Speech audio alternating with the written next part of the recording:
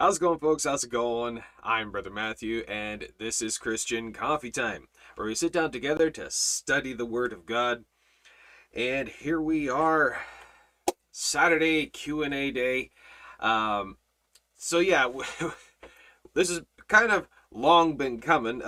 We weren't able to really get to last week's due to unforeseen circumstances, so we kind of had to postpone it. And today's catch-up day.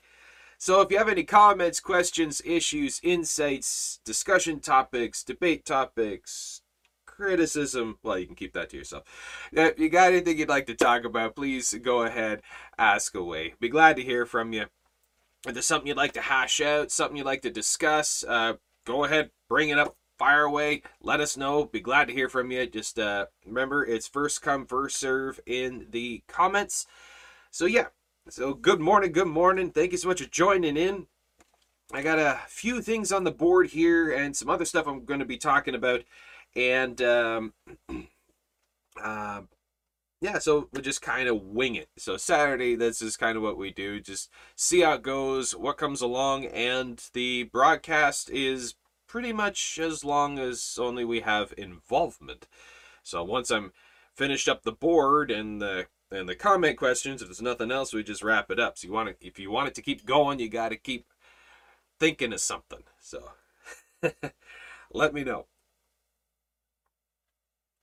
Alrighty. So been a while since I said anything regarding it, but as we're called Christian Coffee Time, let's for a few different reasons why we call it that. But one is because I love coffee. Well, we discuss it from time to time. Some tips if you're into drinking coffee. Try using brown sugar instead of white sugar. The brown sugar adds a bit more of a malty flavor, and it makes it a lot richer. And just a little bit of milk, and use brown sugar instead of white. And if you're into trying it and experimenting, try using a French press instead of a regular coffee maker. The French press, it just brings out a lot more flavor, and you can control the temperature of the water. This is where you become a coffee snob. So, and when you boil your water to put in your French press, don't boil the water. Try not to allow the water to get over 170, 173 degrees. If it goes over 170 degrees, much more over that, it'll wind up burning the coffee grinds, and it gives a lot more bitterness. If you keep it under 175 degrees, it won't bring out so much of the bitter, and it'll be a lot richer without that bitterness. So there's some tips. So use brown sugar instead of white, and don't let the water don't let it get over 175 degrees. So there's something for you to think about. All right. Okay, so I got a bunch of things on the board here, and as we see, you got stuff firing away in the comments. That's awesome.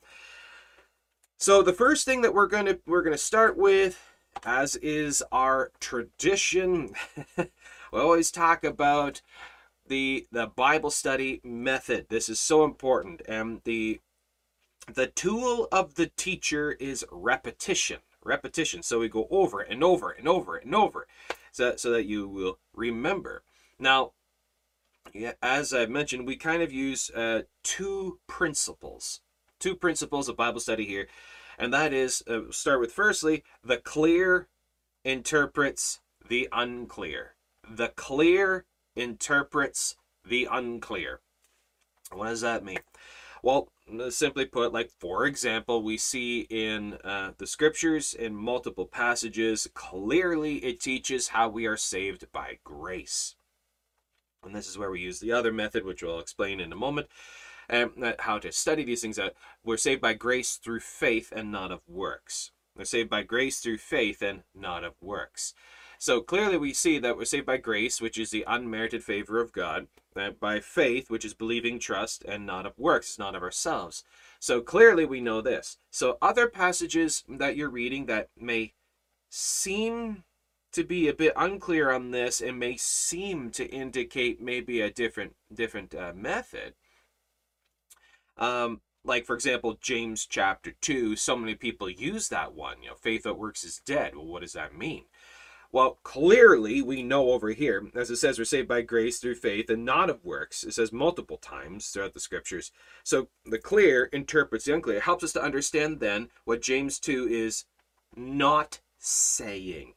James 2, faith that works, is not salvationary. We know that because clearly this over here says otherwise. And God isn't going to contradict himself, and there aren't multiple ways of salvation or anything like that. We know salvation is by grace, not by works. So therefore, we know the clear interprets the unclear. We know that James is not salvationary. All right, so we use that method. The clear interprets the unclear. So what it says clearly in other passages helps us to interpret, to understand other passages. Then we see the other principle we use is the Berean method of the 3-point system of interpretation, application, demonstration. Interpretation, application, demonstration, the what, the how, the why. Interpretation, there is only one interpretation of the Word of God. What it says is what it means. As simple as that. And we see application, there are multiple applications. It can be applied mentally, physically, spiritually, circumstantially. It can be applied to many things, but again, what it says is what it means. There's only one interpretation. There are multiple applications. And in the application, we apply scripture with scripture, rightly dividing the word of truth, like, for example, the clear interprets the unclear. And we do the word studies. The application is the how. The interpretation is the what. What is it saying? What is the narrative? Then we see how is it being said, the specific words and pictures and images. And we do the word studies. What do the words mean? Like world, all, whosoever. What did those words mean? We see Jesus in John 8, he calls himself the I am. What does I am mean? And we do these studies, it helps us get a deeper grasp and understanding of the scriptures. And then we go to the final demonstration is the why. Why is this important? Why should I apply it to myself to go live it, speak it, think it, do it? So these things are very important. We need to remember these systems, these principles, and it'll really help us in grasp of Scripture, being able to really dive deeper into these things, defend ourselves from error and heresy, and encourage the saints and guide the lost to Christ. So there we go. So that's just our quick run through again of our refresher on the principles of Bible study that we teach here at Christian Coffee Time. Alrighty. Let's back up into the comments here.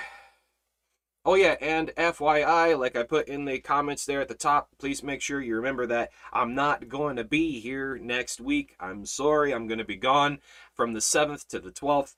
And but meanwhile, you can check out all our other Bible studies. We got tons of videos, tons of playlists, tons and tons and tons of content as well. You can check out our website, christiancoffeetime.ca. Got links to all our other platforms and link there to our podcasts, so you can listen to a bunch of our stuff over there as well. All right, so just want to let you know. All right, so go down here. Okay, Jenna has a topic here. A few people told me we're not saved by works, but I always get a kick out of that. People say we're saved by grace. However, if you add but, however, or some other interjection there, then you clearly don't understand grace. Yeah, we're not saved by works, but we have to keep faith in God, that we can choose to forfeit our salvation. Oh, really? Yeah, and I said that's maintenance of salvation, so therefore, exactly. If I have power to choose to save and unsave myself, then that would mean that somehow salvation is merited by my actively doing something, maintaining, keeping something. So therefore it's not grace. It's not by God's grace. It's by my personal power and ability. I take it out of the hand of God. I make God a liar because he says he holds us in his hand and nothing can pluck us out. That means you can't pluck yourself out either. You're calling God a liar. So yeah. If I can lose my salvation, have it taken away, or it can be recanted, then it's not by grace through faith, by belief alone, as the scriptures flat out teach. And you're teaching then a works-based system, a self-maintenance based system, which is contradictory to what the Word of God says.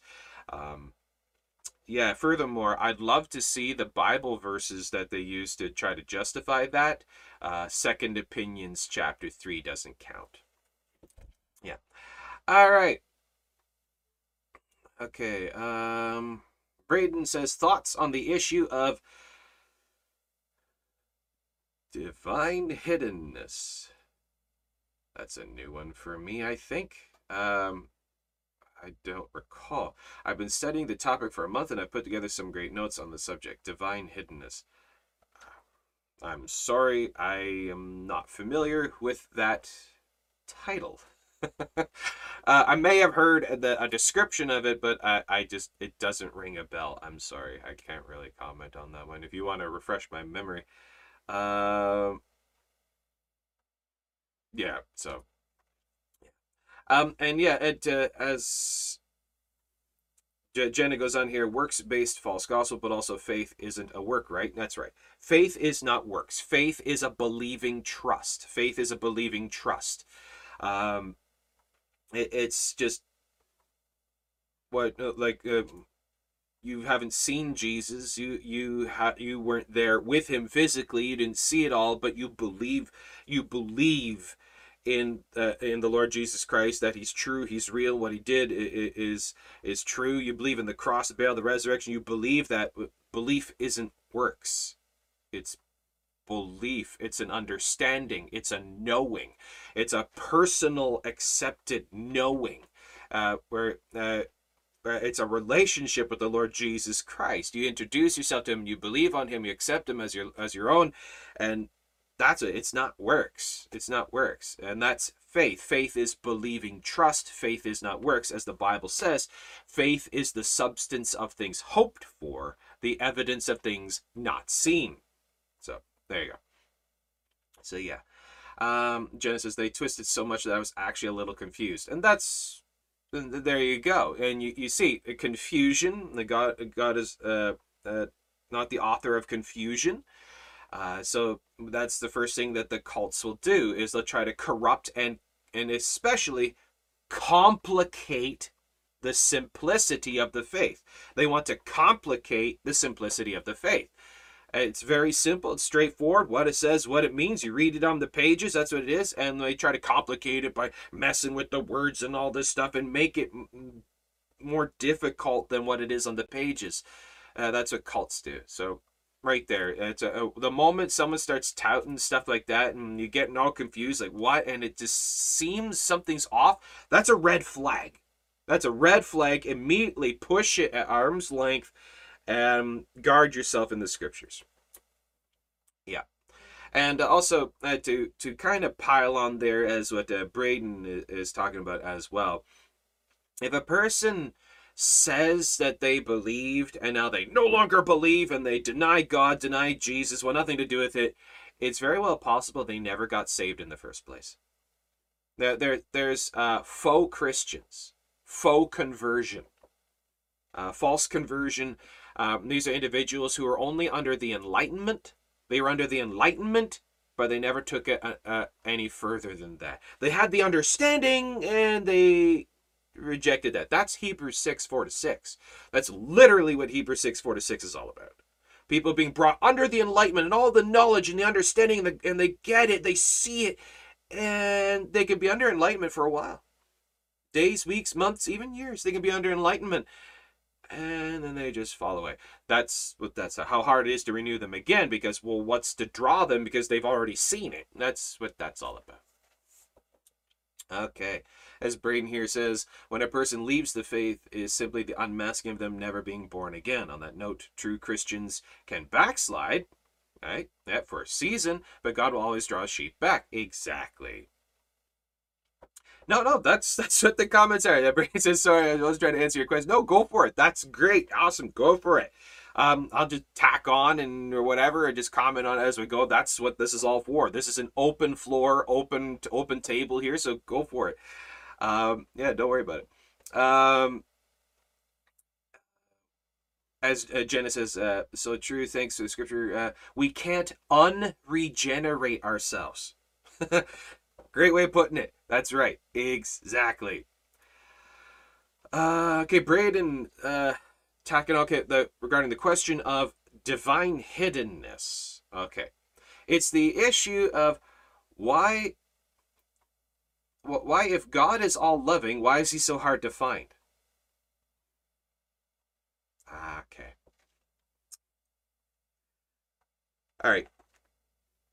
Well, I actually did an open air debate with a guy on that one. I was street preaching a couple years back, and I fell up. Had my signs up and everything, and I'm going preaching away, and a guy comes by on his motorcycle, a great big awesome Harley, really loud Harley, just blah blah blah blah, goes right by, and then he sees what I'm doing, and he turns around.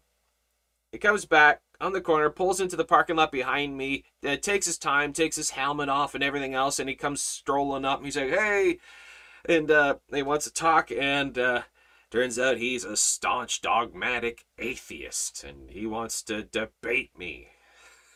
And we get talking, and he actually brought that whole thing up. If God is true, then how come there's no evidence and going on all this, and why is it so hard to find all that? And I said, well, okay, if you're familiar with the Word of God, the God of Scripture, he's not hard to find. The Lord said, all those who seek me shall find me. So, and this is what I brought up with him. But if you take a look at the vast majority of people, the God that they're seeking is not the God according to Scripture. The Lord of Scripture says, if you seek me, you shall find me. And he's not going to play hide and seek with someone who's trying to actively find him, who really wants to know. He'll just come out of the clouds. Here I am, come to me. He's eager to bring all unto him. He's not going to play games with you. But it comes down to, who are you seeking? And you see, the vast majority of people are not seeking the God of Scripture. It's a God of their own imagination, a God that is okay and fine with their sin and abomination and everything else, a God that's mixed with other belief systems and this, that, evolutionary God, or a reincarnation God, or a New Age God, an occult God, or the pagan cultic God, or whatever. They mash it up, and it's not the God according to Scripture. That's the problem. And if we look in Scripture, who Jesus is according to Scripture, he's the Lord God Almighty manifested in the flesh. And so many of these other people don't believe that, and then they wonder why they can't find him. God isn't hiding in the first place. He's not hiding. He's out in the open. Look at all creation speaks of him. His saints speak of him. His servants speak of him. He's out in the open. He came down to this world, showed himself to the world, and they crucified him, and he came back to life. He proved it by many infallible proofs. He's not hiding. The devil wants you to think he is by distracting us and throwing all kinds of dust in the air to blind our eyes from the truth. That God is not hiding. The devil is just trying to bury him. God is not hiding. The devil's trying to bury him. Bury the knowledge, bury the understanding by bringing all kinds of other wacko beliefs and issues and distractions and hindrances and toys and all kinds of other social issues to distract people and to overwhelm people with so much other stuff that there's no knowledge of God. So they can look God square in the eyes and not see the forest for the trees. And that's what it is. God is not hiding at all. He's blatant, out in the open, answers prayers. He helps us. He saves us. He does so much. He's not hiding. But what we see is the people who want to know him as well. We see that if you regard iniquity in your heart, the Lord will not hear you. It also depends on how you're seeking, how you're trying to find him, and who you're trying to find. So that's how I'd answer that one. Okay, Rosalie says, question, in the end times, believers who have died in Christ will be woken up. Yep, Okay, all those who are dead in Christ shall rise first, and we which are alive and remain shall be caught up together to meet him in the clouds. Right? Okay. Okay. And the anti-believers who have died in Christ will be woken up. But I thought if believers die, they are immediately in the presence of Christ. So why will they be woken up? Their bodies. It's the resurrection. That's John chapter 5. John chapter 5.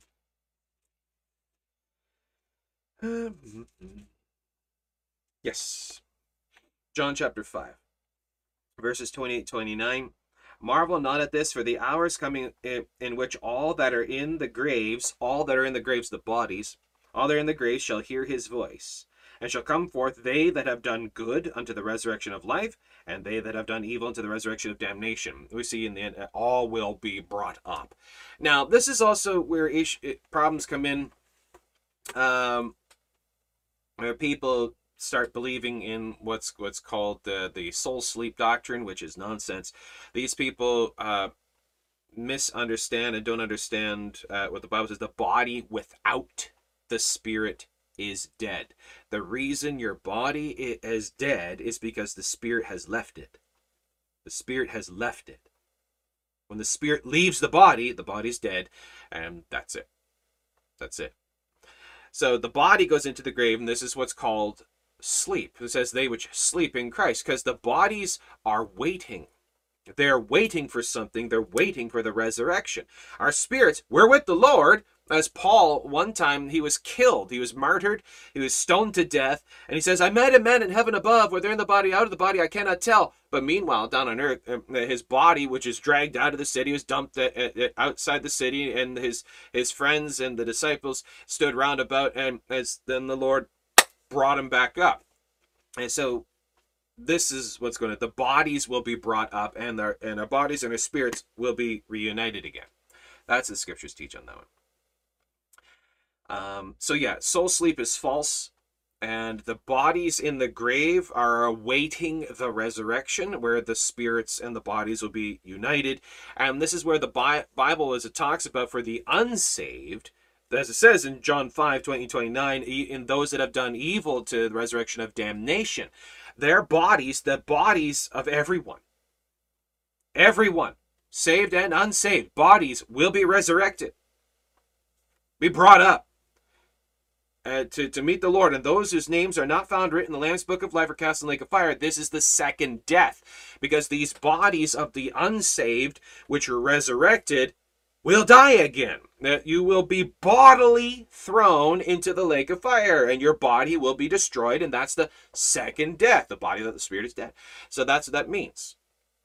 And people, this is where annihilationism comes in. People who believe that those who are thrown in the lake of fire will cease to exist, and they're just gone forever. No, that's not what that means. Second death is because the bodies, the physical bodies which are resurrected, will be destroyed again.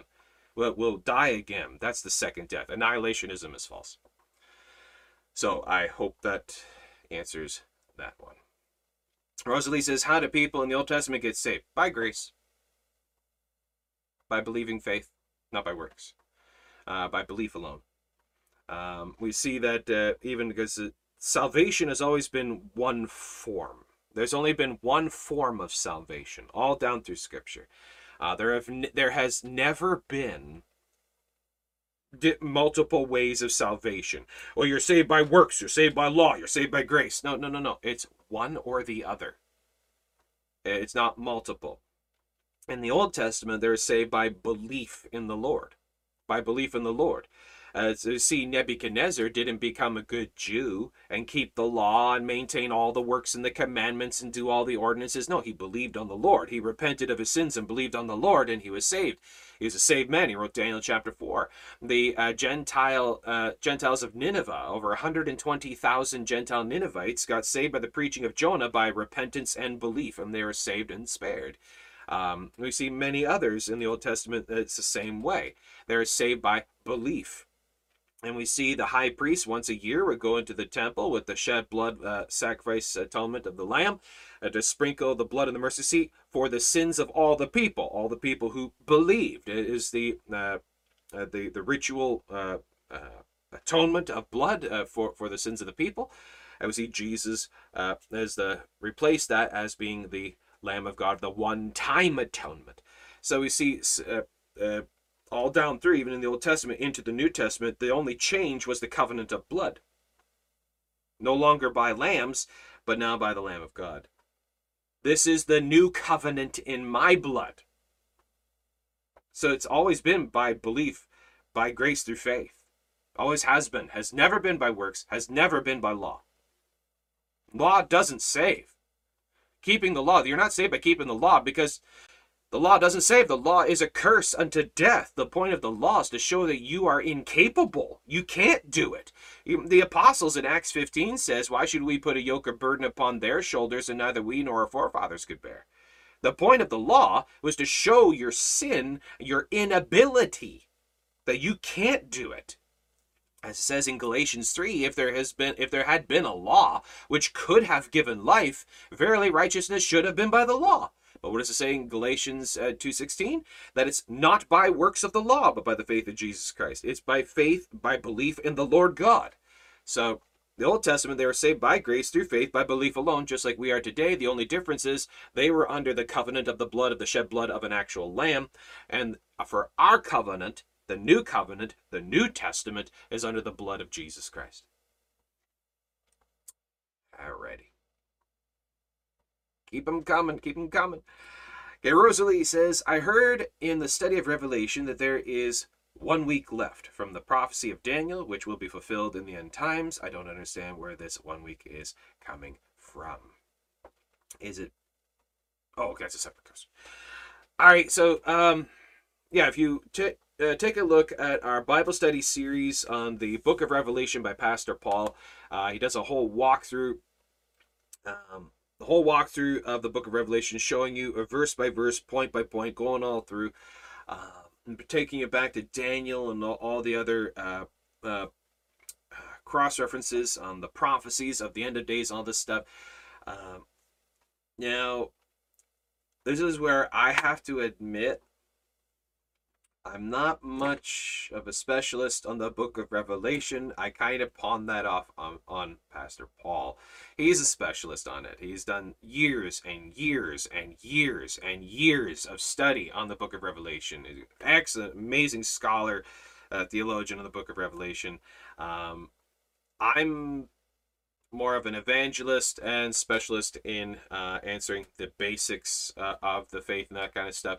I kind of pawn the Revelation thing off on him, how that works. But yeah, week as it interprets in the 7 weeks of Daniel. This is the prophecies of the years of the tribulation and the wrath of God, the bowls and the vials and all these things. How it exactly works out, I'm sorry, I have to admit, I can't really answer that one much. But if you go back and listen to that, and he walks you through it, and he explains it all, and you take down your notepad and take down these things, or rewind, watch it, listen to it again. He'll walk you through this. So check out our playlist on the Book of Revelation, and he'll walk you through that one on that. So again, I'm sorry. There are some things I can't really comment that much on. I haven't done as much study as I should on the book of Revelation. That's why I pawned it off on him. All right. Rosalie says, is it biblical when parents spank their children? I've heard so many different options on this. What is a biblical approach to punishing children? Well, okay. There is a massive difference between disciplining children and abusing. This is where people also conflate that if you discipline, you are abusing. Well, those people are ridiculous, don't know anything. The Bible teaches spare the rod, spoil the child. And what it means by that, it doesn't mean that with a rod, that if you're not beating your children, then you're going to spoil them. No, that's not what that means. To spare the rod means to spare, to hold back discipline and correction. If you hold back discipline and correction, it's going to spoil the children, and they're going to learn to disobey and not listen to authority and not follow as they're supposed to. That's what that means. And the Bible teaches we're to bring them up in the nurture and admonition of the Lord, in the fear of the Lord. And this here, as we fear and obey the Lord. And this in the order of the family, the head of the family is the man. So the husband, the wife, and the children.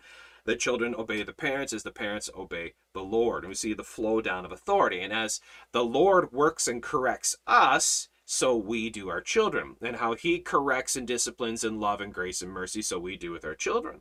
And the Lord sometimes has to get a bit hard-handed with us, and so do we them. Now, discipline can take many forms, but what children need to learn is the consequences for behavior. And this all falls down under the parents themselves, how they want to go about this. There isn't a commandment in Scripture that you have to spank your children. That's just what culture has always done. That's how it's just always been. It's a simple thing, and it doesn't harm the child, depending on, as long as you're not beating them. You don't need to beat children. Like back in the olden days, they'd take you behind the woodshed, and they'd take a switch and they'd whip you. That's not right. That's not right. There's no need to do that. That's not correct. Beating your children is wrong. But there's spanking is a different thing. The point is, when they're young and doing such, they learn that the consequences for bad behavior, and it corrects them. And if you watch what happens between children who have been spanked, children who have been actively disciplined and in a controlled manner, you're not enraged and you're smacking your kid. That's wrong. You don't want to correct while you're all heated up. You want to go step aside, cool down, and come with a cool head in a controlled manner. Never, ever, ever, ever discipline your children in an uncontrolled manner. And when you're all worked up, never discipline your children when you're all worked up. You're not thinking right. It's called a temporary insanity, and you're going to regret what you do. So as the Lord is always in a controlled manner himself, we want to emulate that as well. The Lord never works on us in an uncontrolled state, so why would we? We're supposed to emulate Christ's likeness, and the same as in discipline. So when it comes to children, we got to remember, as they are to us, so we are to the Lord. So there you go. Now, the whole thing, the question though, what about spanking? Is it biblical or is it not? Well, it falls under biblical precedence. We do see discipline of some hard-handed discipline in Scripture, but as spanking itself, I don't recall it being mentioned in the Bible. But what we can do is, by principle, we do see examples of discipline in Scripture. So, yeah. So that's where I go with that one. It's kind of circumstantial. It's up to you in your form, but you got to remember what happens if you don't properly discipline. Now, just saying, now you get a timeout. You get a timeout. Go sit in the corner. You get a timeout. That does nothing. That teaches them nothing. Teaches them nothing. They need to learn consequences. So that could be taking away some of their rights. Taking away some of the things that they enjoy, their toys, their games. Okay, no games, no television. Like, for example, one time when I was younger, I was very bad, and I was very bad, and my punishment was I had to sit in my room. All my toys, everything was removed from my room. I had to sit in my room. All I had was my school books and some other reading material, and I had to sit in my room with no toys or anything for 2 weeks.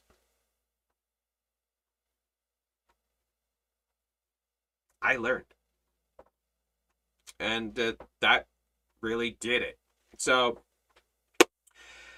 so there's many different forms of discipline. But the point is the negative consequence approach teaches. They have to learn. And it has to be more than just sit in a corner or the whole, I'm sorry, I can't stand it. I can't stand it. The whole, that when your child is misbehaving, you take the child and you reason with them. You say, now look, little Timmy, the reason why, and You can't psychotherapy train your child. They have to learn consequences of positive and negative. That's what the Bible teaches. That's what the Bible teaches. And sometimes it comes down to even no reasoning. Well, why do I have to do it? Because I said so. The whole because I said so is sufficient. And the Lord does that even in Scripture too. That where the child is not owed explanations for everything. Does God have to give us explanations for everything? No. So does the parent have to give explanations for everything? No. Because I said so is sufficient. And when your dad dropped the because I said so, that was it. You stopped. You stopped talking. You stopped talking back. Game over. Done. You sit down. Shut up. You do as you're told. And sometimes kids have to learn that there's a line that they can't cross and that they only have rights to so much. The kids do not rule the parents. The kids do not rule the home. The kids do not call the shots. The kids obey the parents or else. Society teaches kids that kids rule the country, that the parents must bow to the children. No, it's the other way around. Children, obey your parents in the Lord, for this is right, that you may live long on the earth. That's what it says. That there actually is a consequence to children who actively rebel and fight against their parents. God says your life's going to be short. That the blessing of God is going to be removed from you. So, just some things to mull on. There you go. And I speak from experience. I was a very bad kid. It's not funny. It's not funny. I was very disobedient. I was very bad, very troubled. There was a long period there where I was a pathological liar. I actually had to work on. When I got older, I had to work on actually gaining my parents' trust back. They didn't believe anything I said because I was a liar all the time, and I was a very troubled child. And my parents are quite strict with me, and I'm glad they were. They were very strict with me. Their training and their determination of their love for me, and they had to, and I needed it. I needed that discipline, and I'm glad that they were hard-handed in many ways because I needed that. And that helped me, and that molded me, and that showed me that the severity of consequences. Because you try to carry that kind of behavior out into society, you're going to end up in prison. You're gonna have a horrible time out in society. So this needs to be worked out of you, and you need to learn consequences at a younger age and severe consequences at a younger age. Because if you don't learn severe consequences, it's going to destroy you for later in life. That's what Scripture gets to. That's what Scripture means. That's what God is talking about. So yeah, raise your children in the fear of the Lord, the admonition of the Lord. To love and honor the parents and to learn consequences. So, and if children don't want to learn, that's when you need to start fasting and praying for them, and you need to look to the Lord and ask him for help on this, and he'll show you. So, in my opinion, my personal opinion, is spanking wrong? No, absolutely not. It's not wrong. But you got to be careful in how it's being carried out, because you don't want to beat your children in a fit of rage and frustration. You'll start up. That's where you go overboard. You're always in a controlled manner. But again, it's completely between the parents and their children. Don't go from here saying, Brother Matthew says, no, I didn't say. I put it all on the circumstantial on you and your decision, how you carry it out. I'm not telling you what to do. This pointing out some observations of Scripture. All right. Okay. Jerry has a question. Can you help me understand Hosea chapter 9?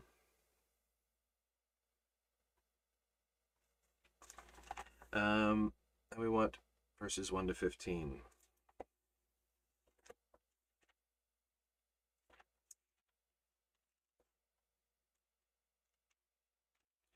Sorry, verses 1 to 15. Okay, Yeah, the whole chapter. Oh, this is going to take a while.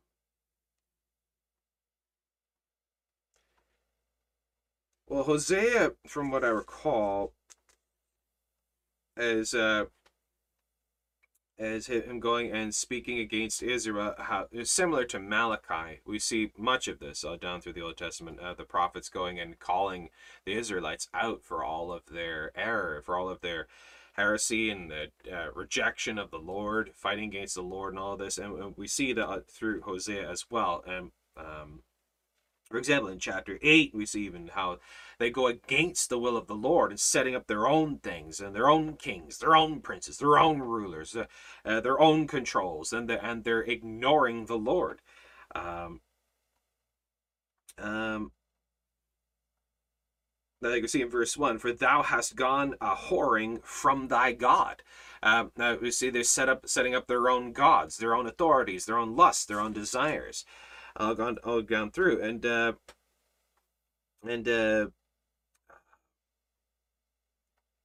about their desire for new wine, new things, because they're tired of the old way. And it's very similar to what we see today as people are tired of the Bible, tired of doctrine, tired of theology, and they want something new, new wine, new entertainments, new things. They want their ears tickled. We see a kind of a parallel to this. I'm just skimming through. And then but giving warnings of what's going to happen. But like verse 6, for lo, they are gone because of destruction. Egypt shall gather them up, Memphis shall bury them, the pleasant places for their silver, nettles shall possess them, thorns shall be in their tabernacles. We see the curse of God. This goes back to when they're taking the promised land. Joshua set up an altar by Shechem, and we see on the two mounts where the people, half of Israel went to this mountain, half of Israel went to this mountain. And these ones that they uttered out all of the blessings and the promises of God, and these ones uttered out all the warnings and the curses of God if you should leave the Lord. The blessings of the Lord if you stay with the Lord, and the curses of God if you leave the Lord. And all the things that will happen, and just as a remembrance of this, and to keep the ways of the Lord. And we see in Hosea, see this, that they've left the Lord, whoring after other things. And we see in some of the curses about of God as destruction and wasting, and then the enemies of the nations around will come and take you and defile you. And this is what Hosea is talking about in here. And even in verse 8, the prophet is a snare of a fowler in all his ways, and hatred in the house of his God. See, false prophets are rising up. People speak in their own things. So that's kind of what this is going on about through here. So we just keep it in that context of just the warnings. And this is what much of the Old Testament is talking about, by the way. The prophets is warnings of Israel. We see it again in Ezekiel. We see it in Malachi and all these. So there you go. Jenna says, do you have a study specifically on the canon of Scripture? Yes, I do. In the playlist According to the Bible, you scroll down, you'll see a video on Bible versions, why so many? Bible versions, why so many? And I believe that's what the title card, it shows like a room, bookshelves with just tons and thousands of books and all this stuff. I think it's that one. Or it might be a different one. But it's titled Bible versions, why so many? It's in the playlist According to the Bible. But yeah, you'll see it there. Or it just shows a bookshelf and some bunch of books. But yeah, I have a video on that, and I walk you through the whole Bible versions issues thing. Yeah. Okay, going down through, Martha says, I've always hated the because I said so, because I always thought parents have no good reason to give her the order. Your perspective makes me think twice about it now. Yeah, because, again, as we see the rule of the house. The rule of the house, like muddy shoes in the house. and the kid comes from outside, comes in, he say, take your shoes off at the door. It's like, well, why do I have to? Because I said so. It just, sometimes it just goes without saying, and they'll understand it when they're older. They're like, oh, now I understand why my parents don't want me to run around the house in muddy shoes. Sometimes it's just, you do as you're told without having to question back and talk back. Just do as you're told. Just do as you're told. Thou shalt not lie. Why? Because I said so. Is that not sufficient? I'm the authority. I'm telling you what to do, God says. Then lying is evil because I said so. Tell the truth. It's the law of God. It's the law. It's the law. You try robbing a bank and you stand before the judge. Well, why couldn't I? Because the law says so. It's the law. That's what it is. You have a problem with the law? You have a problem with authority? It just goes to show a rebellious heart that fights against the law, and that needs to be corrected.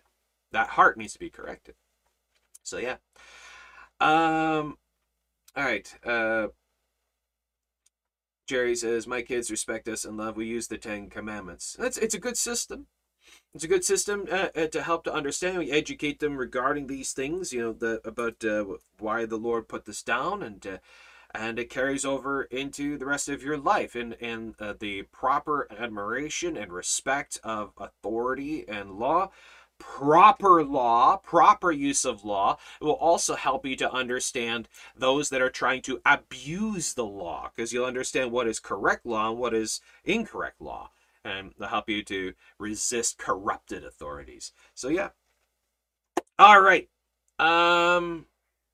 So that pretty much catches up on the comments questions. If you have any more, please go ahead and ask away. Okay. We've been going through the Gospel of Mark, and we just wrapped up chapter 4. And using the two principles of Bible studies of the Berean method and the clear interprets the unclear, walking through those two systems, combining those in our walkthrough, we see a lot of stuff here, and some questions come up. And one came up the other day. There's an individual asking about, not so much as asking as trying to tell me that we can attain sinlessness. And they put some questions in the comments of the broadcast, and then afterwards they tried to leave a comment under the one video of their belief in that we can attain sinlessness, and they put in a passage of scripture, and they did say, though, correct me if I'm wrong, but this is my understanding of this. So granted that, and appreciation of a desire to want to discuss this. So that's why I did an extra video yesterday on, according to the Bible, can I attain sinlessness? And I did just a quick, like nearly a 10-minute, just a discussion on this. That's very quick for me. There's a going joke in our church about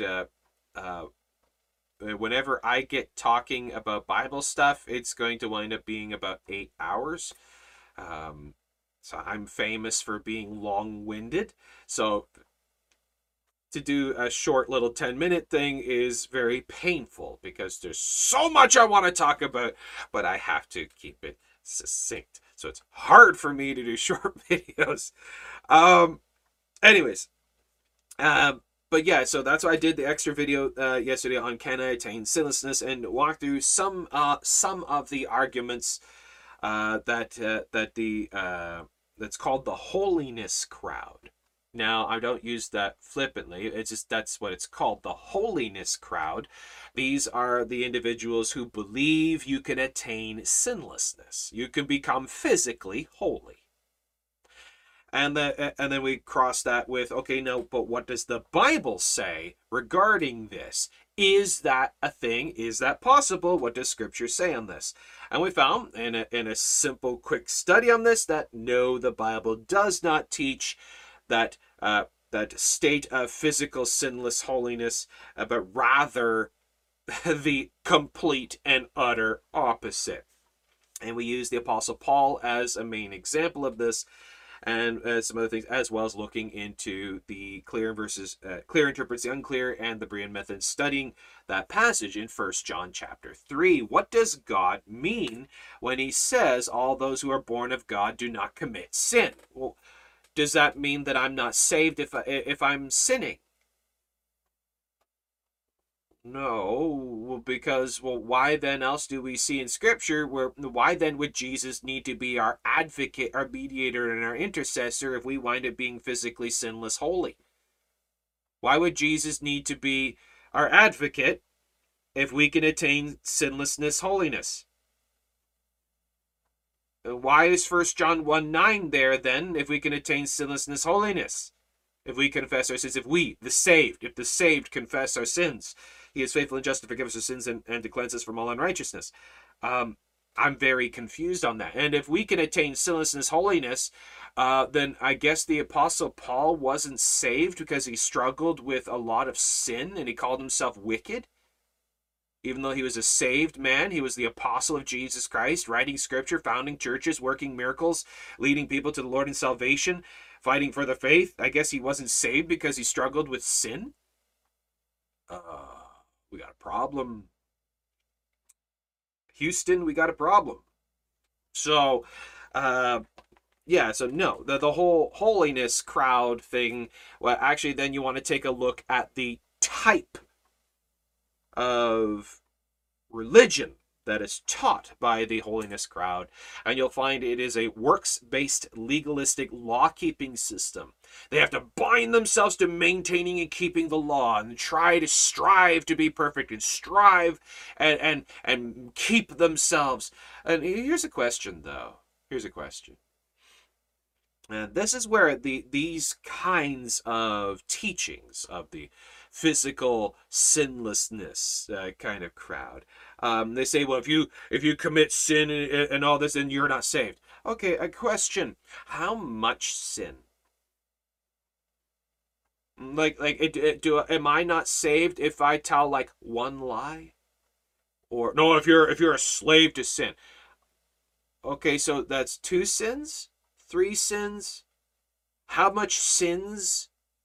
What if I just have a bad day? One day I just have a bad day. Does that mean I'm not saved because I had a bad day and a bunch of bad things happened in one day, or does it have to be a few days? Or how much sin? See, they don't explain that. Yeah, it's the same as the people who teach you could lose your salvation thing. Is what it falls under. You have to maintain to keep your salvation. They never explain how much sin or how bad you have to be or where that is, or how can you know if you lost your salvation? Is there some way to know? Like, what if I did something bad and I lost my salvation, but I have no idea? How can I know if I still have my salvation or if I lost my salvation? There's no way to know. I think I'm saved, and there's just no way to know. Or they never answer those. So, no. The whole sinlessness thing is nonsense. It's a false teaching.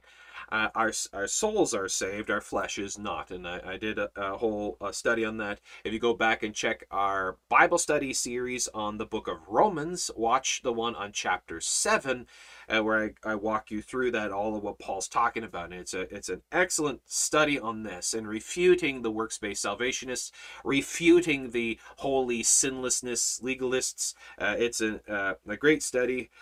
Please make sure you check that one out. And so the big one again, for those kinds of people, walk them through Romans 7 and look them square in the eyes and say, according to your logic, then you're saying Apostle Paul wasn't saved.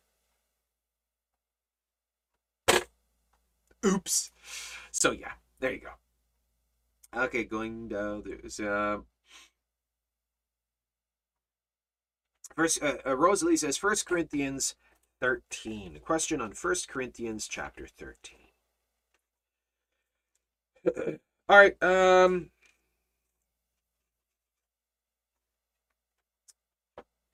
What verse?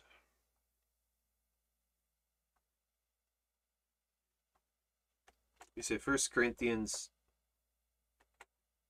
13.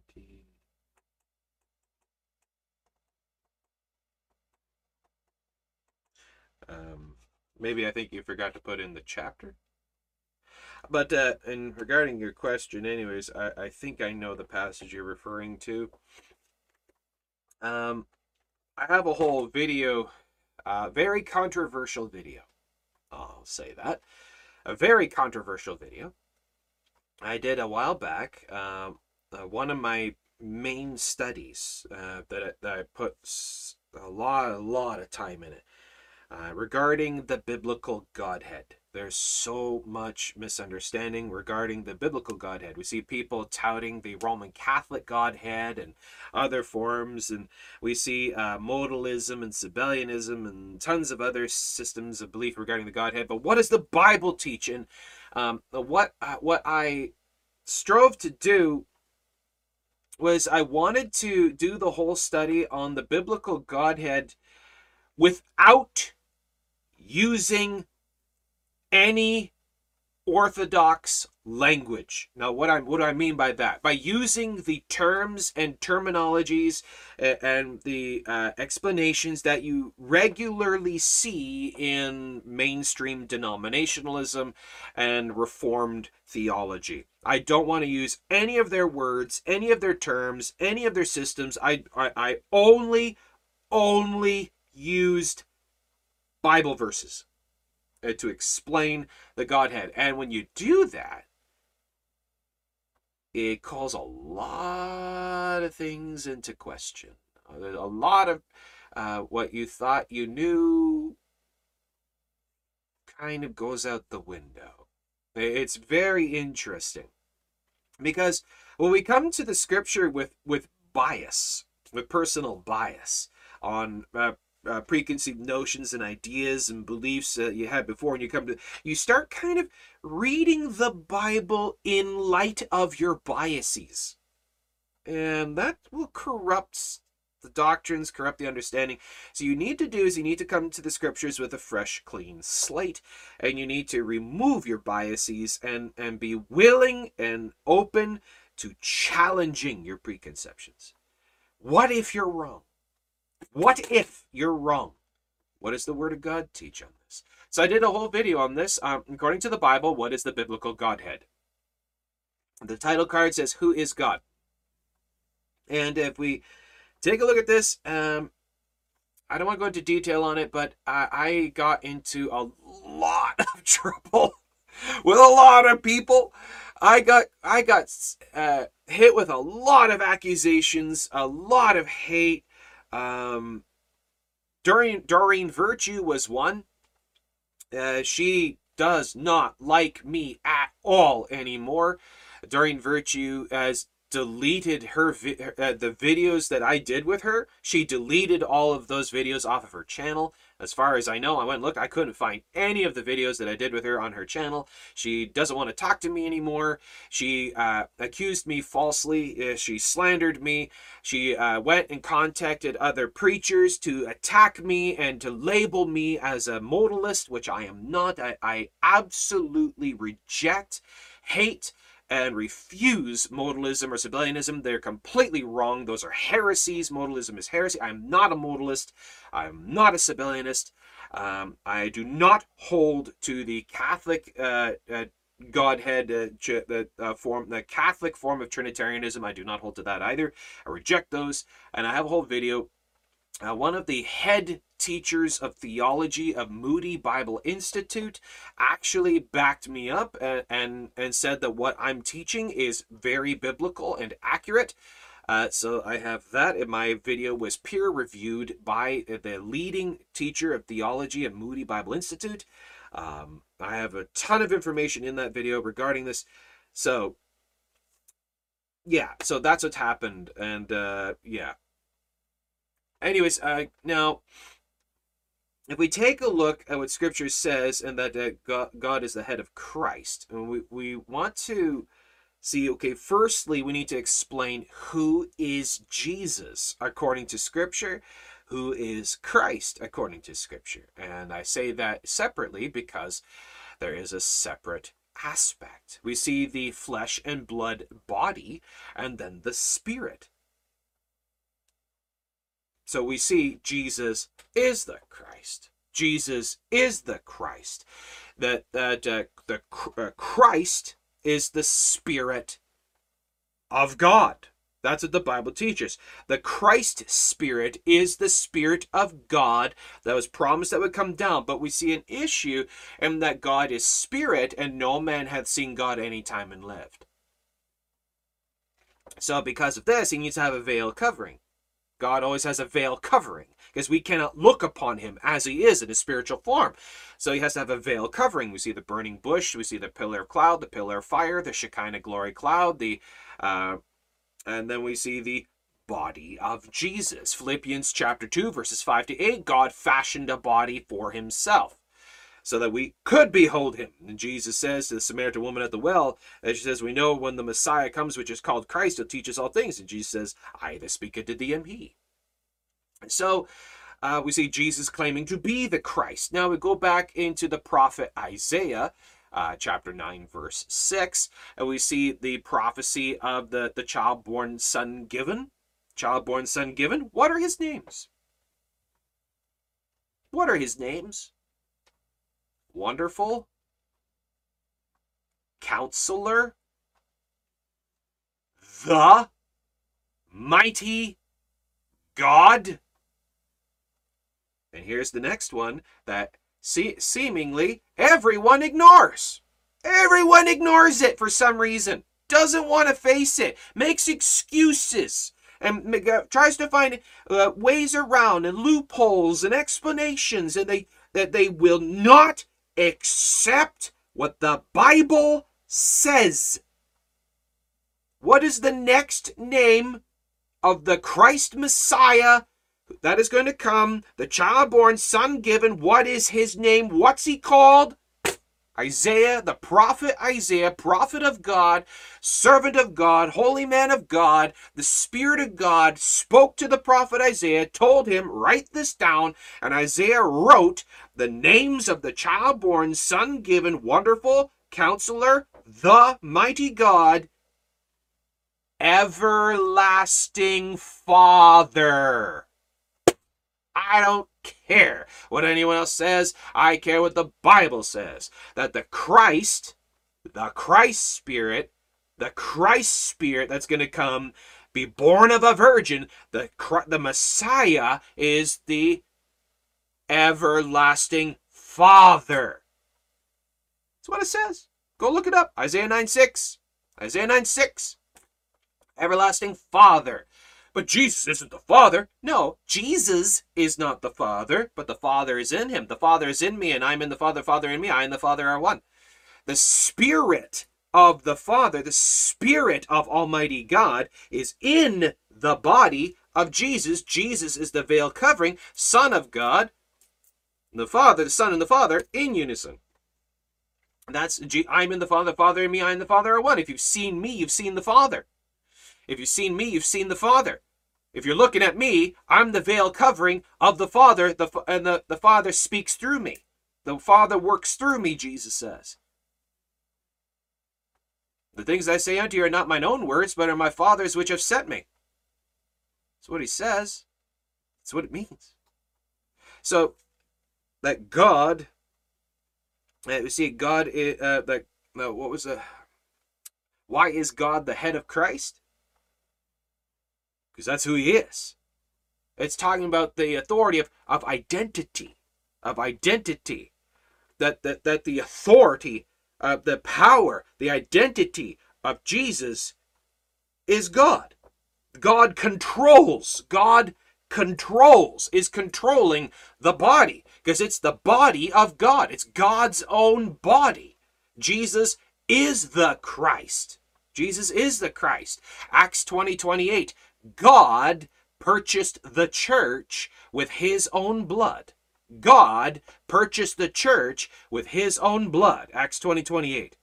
Okay, but God is spirit, and spirits don't bleed, spirits don't die. He fashioned a body that could. He fashioned a body for himself so God could shed his blood and die for the church.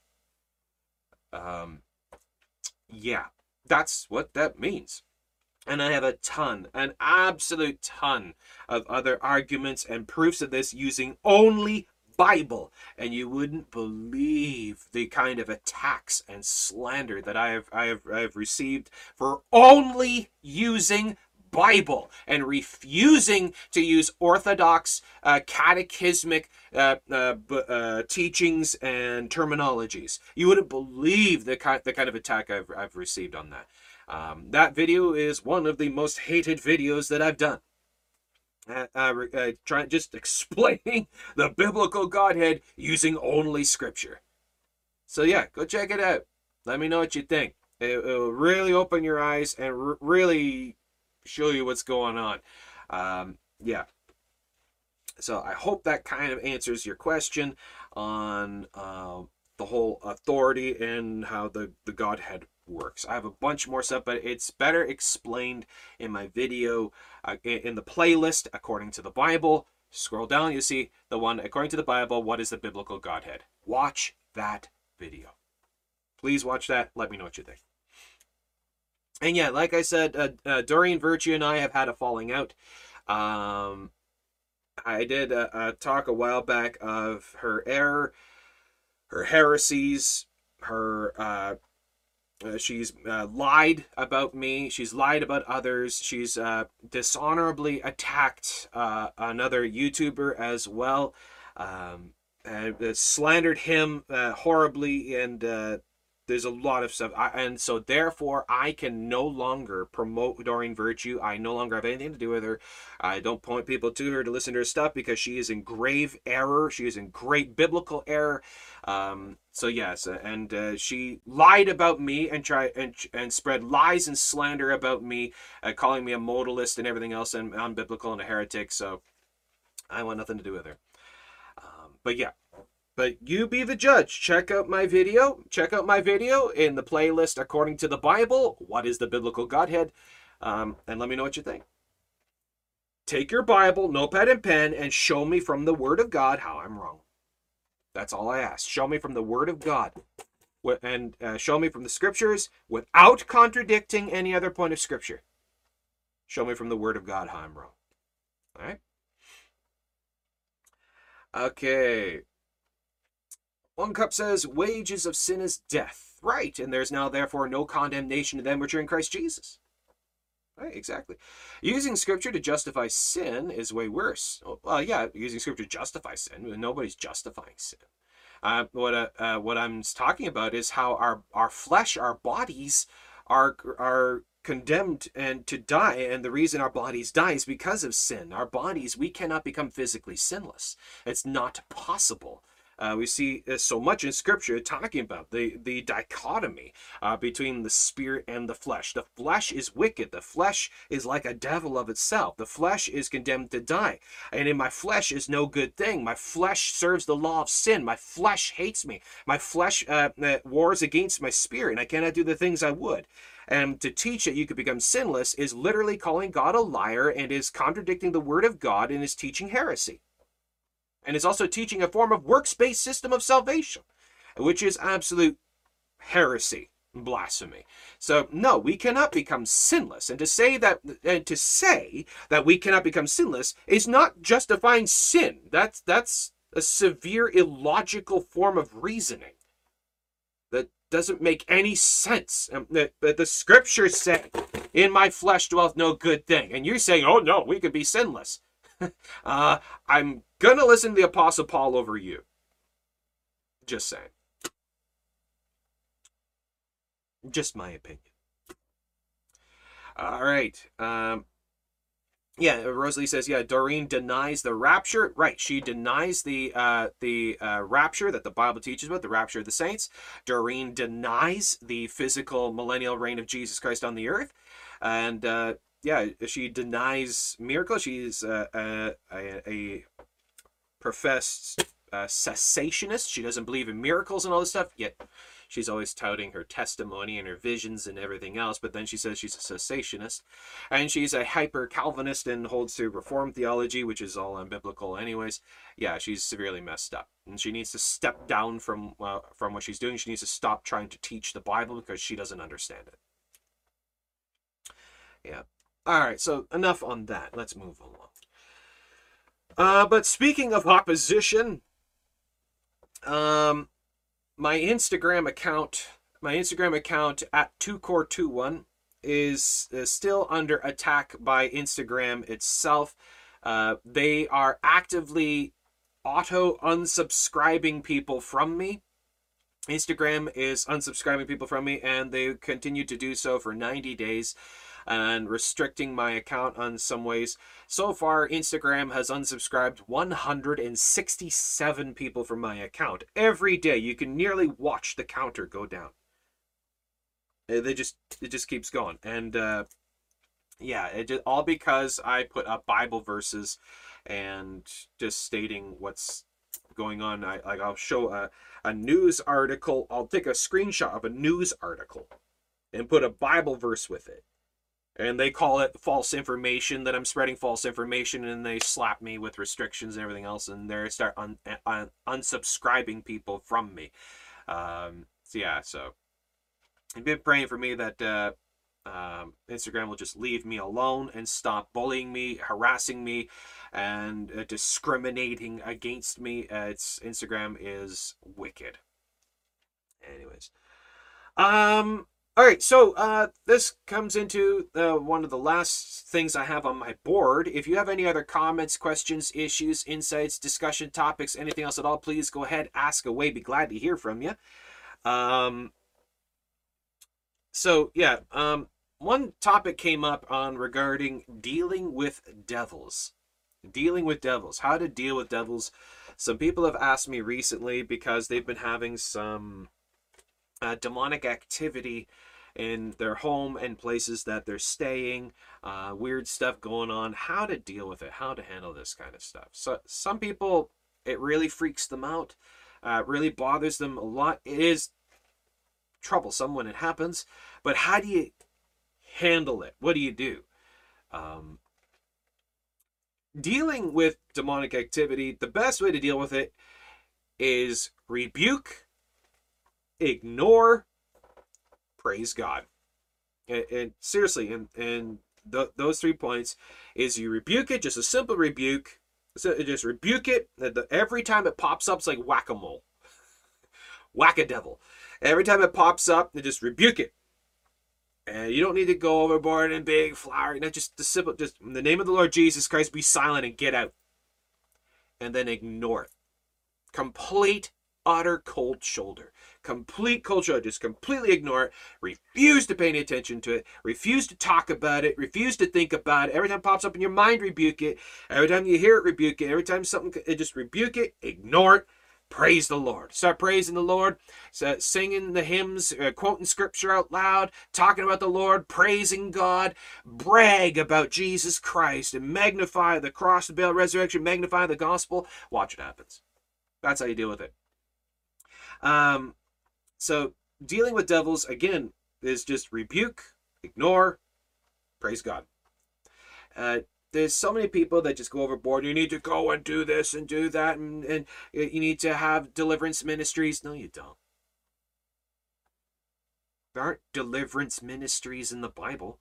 They would just rebuke it and command it to be silent and get out. And then they ignore it and then start praising the Lord and talk about the goodness of God. They don't focus on the devils. When you focus on the devils, that's when you're going to be having the problems. And it says the righteous man falls 7 times and rises again. It's not about the fall. It's not about the negative. It's about the getting up. It's about getting yourself right with the Lord. That if you do sin, if you make mistakes, if you sin against the Lord, repent. Get yourself right. It's as simple as that. And you ignore the sin. You repent of it, then you forget it. Move on. It's as simple as that. And so that we will make mistakes, we will sin, there will be problems, there will be tribulations, but we don't focus on the negative things. If it happens, it happens. You get it, you deal with it quickly. It's like ripping off a Band-Aid. Just deal with it. You don't wallow in it in misery and think. You don't dwell there. We don't dwell there. We dwell in the goodness of God, in the presence of the Lord. So when we do sin, when devils do pop up, we just deal with it quick. Ignore it. Praise the Lord. Praise the Lord. As the scriptures show how the Lord forgives and forgets our sins, we repent of and forget our sins. You don't stay there. It's like It's like gathering up a bunch of super smelly, nasty, rotting, rancid garbage. You scoop it in the garbage bag, you tie up the bag, drag it up, throw it in the dumpster, and then you just hold on to the dumpster and you just stay at the dumpster. Just breathe it in. Just breathing it in. And you just, oh, the garbage, and oh, it smells so bad, it's so horrible. I can't believe I had that in my house. And why are you hanging around the dumpster? Get out to the fresh air. Stop hanging around the dumpster. Stop thinking about the garbage. Stop thinking about the garbage. When it happens, deal with it, move on. So it's the same principle in dealing with devils. Their ways are garbage. There's no truth in them. They are liars. They're evil beasts, foul enemies of God. Just ignore them. There's no truth in them. Everything out of their mouth is a lie. Every single thing they do is a lie and a deception. Everything they manifest, everything about them is nothing but lies and deception and evil and corruption and confusion and fear. Rebuke it, ignore it, move on. Praise the Lord. All hail King Jesus, and just start talking about our Lord Jesus Christ and magnify the Lord and the goodness of God. Dwell in Him as you stay around and you wallow in the goodness and the mercy and the grace of God. You stay there. Ignore the enemy. They have nothing for you but misery and depression and fear and heaviness and evil and corruption. And just ignore that. Have nothing to do with it.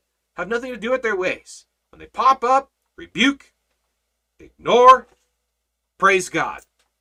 When you sin, repent, ignore it, praise God. It's as simple as that. Simple as that. And it doesn't matter what you've done. It doesn't matter what you've done. It doesn't matter what sin that you commit. Repent, ignore it, praise God. It's as simple as that. Your salvation is not hinged upon maintaining or keeping. You're already saved. The grace of God, which is the unmerited favor of God. When did the prodigal son cease to be a son of his father? When did the prodigal son cease to be a son of his father? He didn't. But rather, what did he do? He realized his error. He repented. He got up. He left it. He ignored it. He forgot it. He left it. He came back. And even before he even told his father how sorry he was, his father ran and embraced him. Before he even apologized.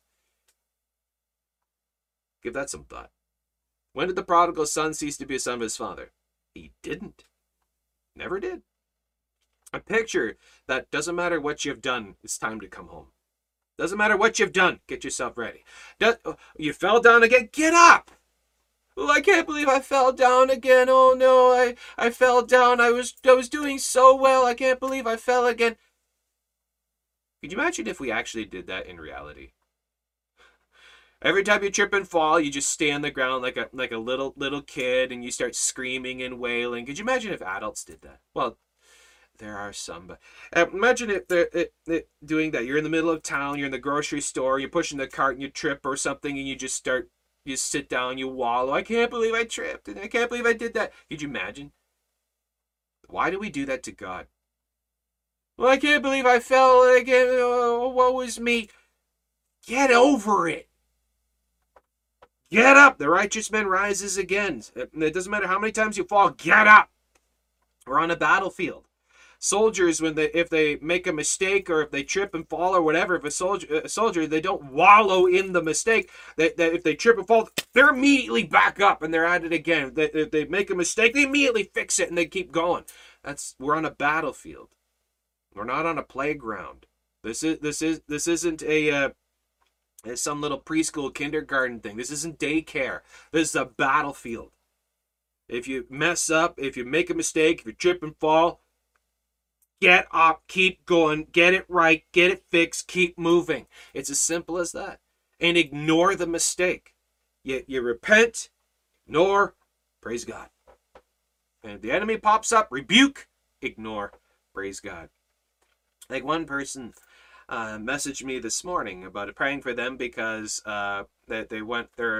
they rented a cottage for their family for a few days, and they get to the cottage and they find that in the cottage was a bunch of New Age stuff, statues of Buddha and a bunch of other weird art and stuff like that. And they're like, pray for us. This place is full. This belongs to someone else. There's nothing we can really do about it. And like, what do?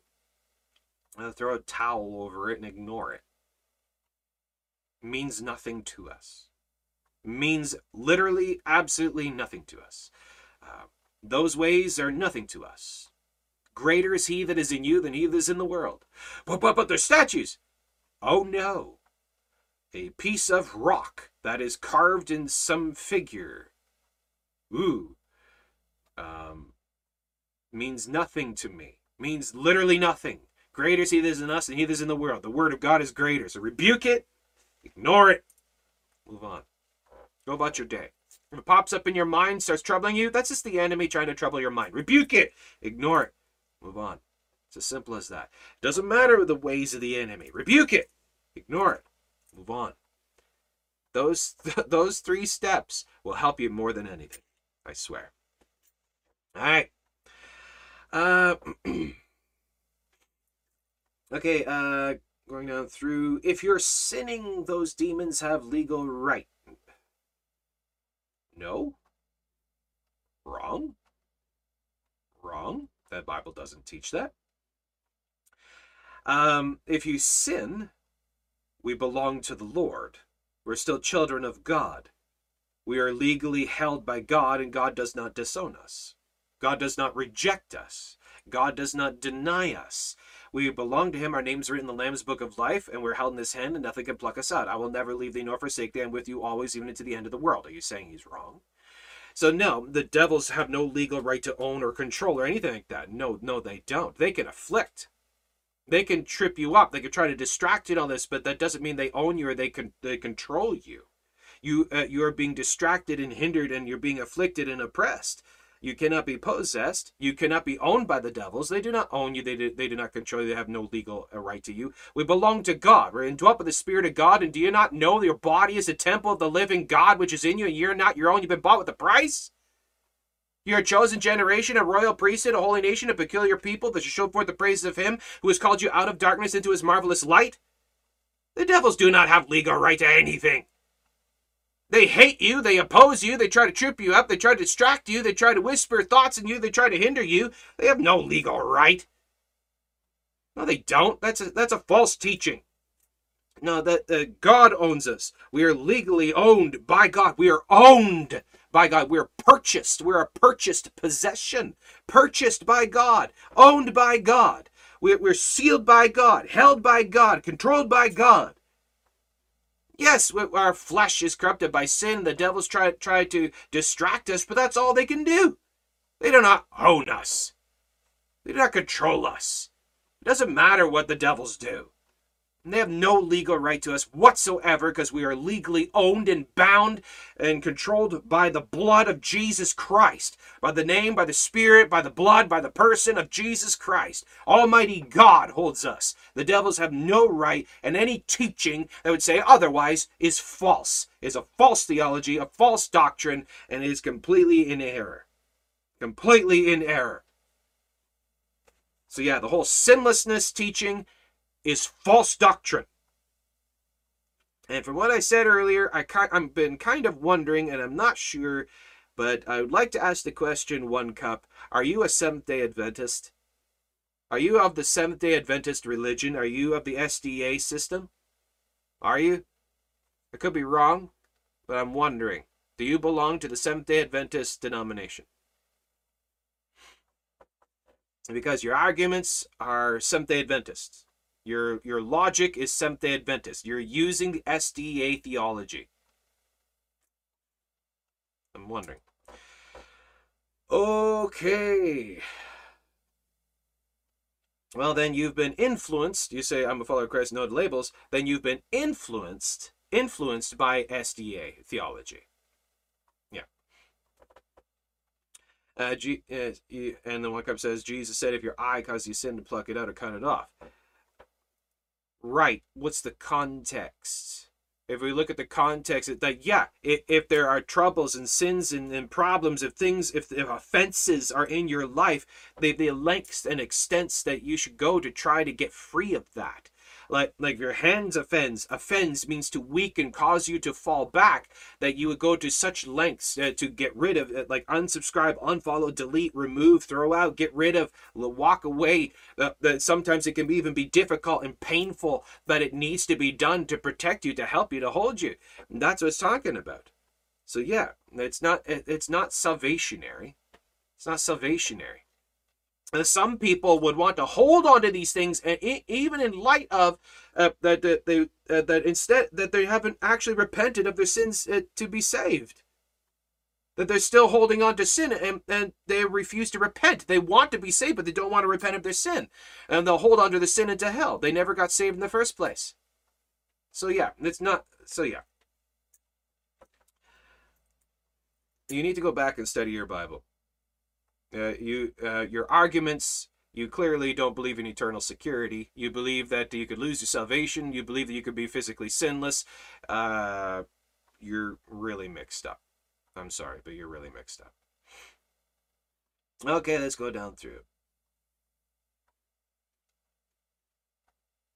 Okay.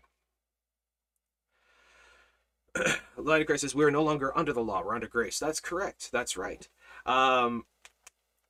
We see this, that the law is not a curse to us, is not a power over us, but rather the law becomes something else. The law was our schoolmaster to sin, as it says in Galatians. It was a schoolmaster to sin, meaning that it instructs us to help us to understand what sin is, so that we could see how we are a sinner and how we need to be saved from the condemnation of our sins. And we go to the Lord Jesus Christ, and we're saved by grace. And then we are under a new schoolmaster, which is the Holy Spirit of God.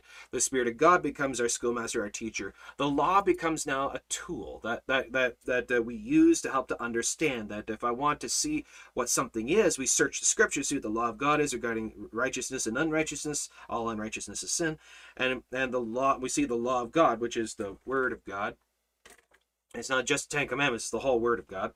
It helps us to understand the differences, and it teaches us and instructs us in these ways, but we're under grace, not law, because we're no longer condemned for our sins.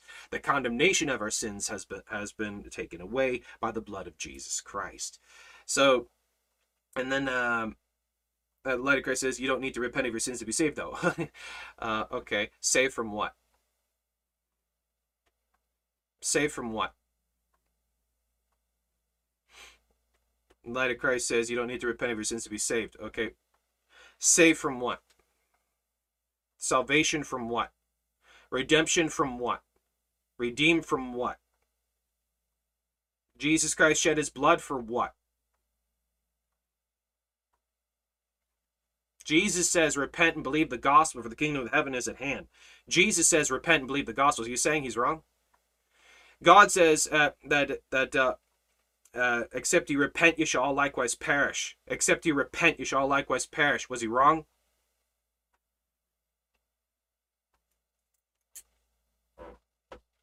So yeah.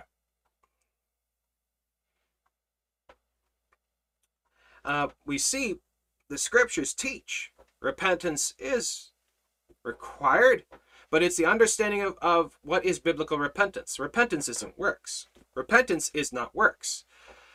Those who actively deny repentance and say you don't need to repent to be saved, well, these people, what they're doing is they're confusing repentance and they're looking at as repentance is a work. No, it's not works. Repentance isn't works. Repentance is the heart state acknowledgement of the sin state. The heart state acknowledgement of the sin state.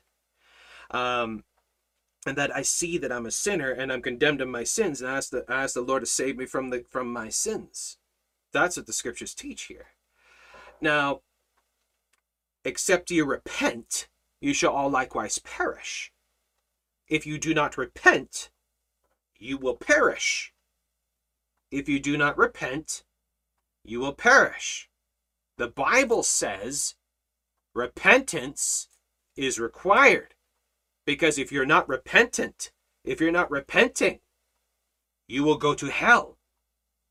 Repent and believe the gospel, for the kingdom of heaven is at hand. That's what it says. So I'm going to believe the Bible. And the Bible says repentance is required.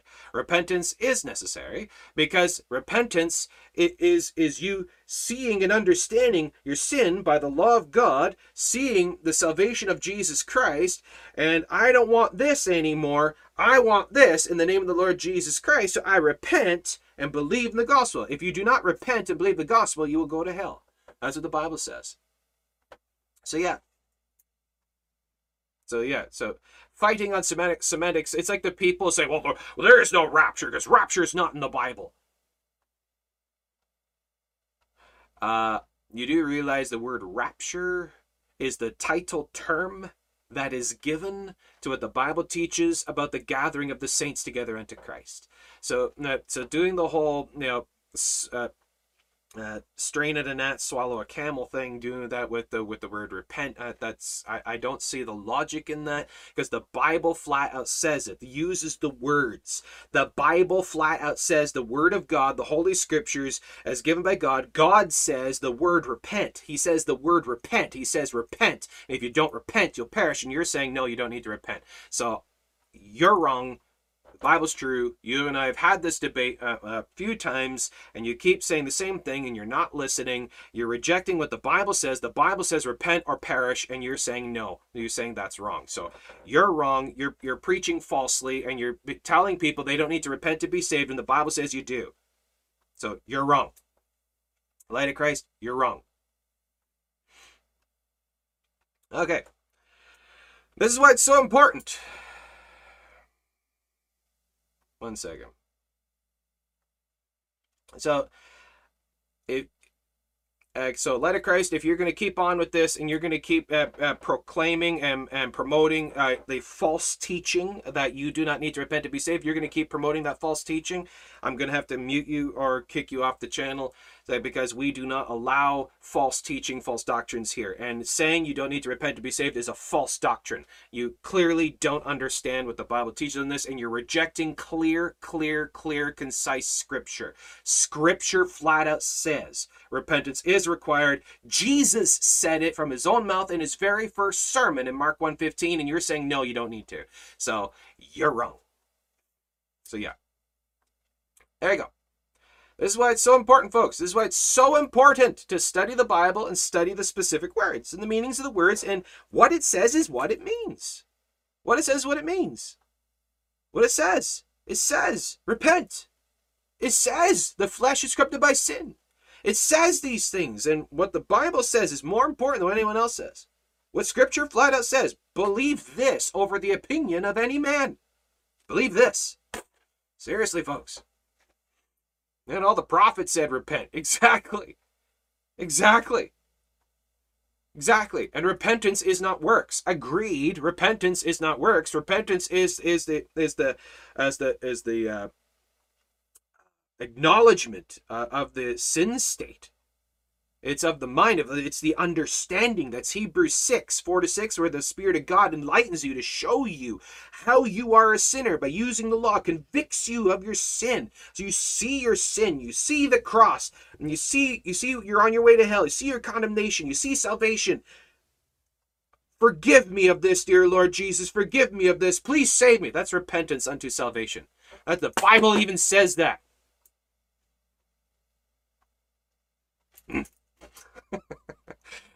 I get stirred up.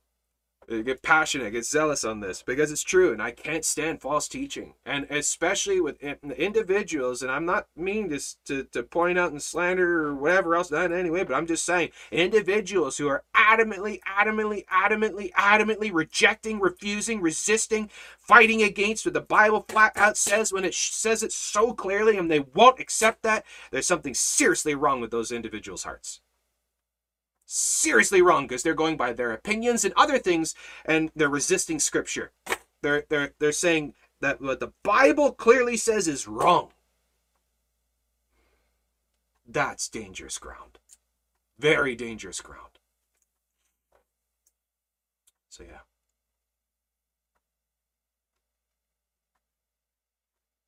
All right.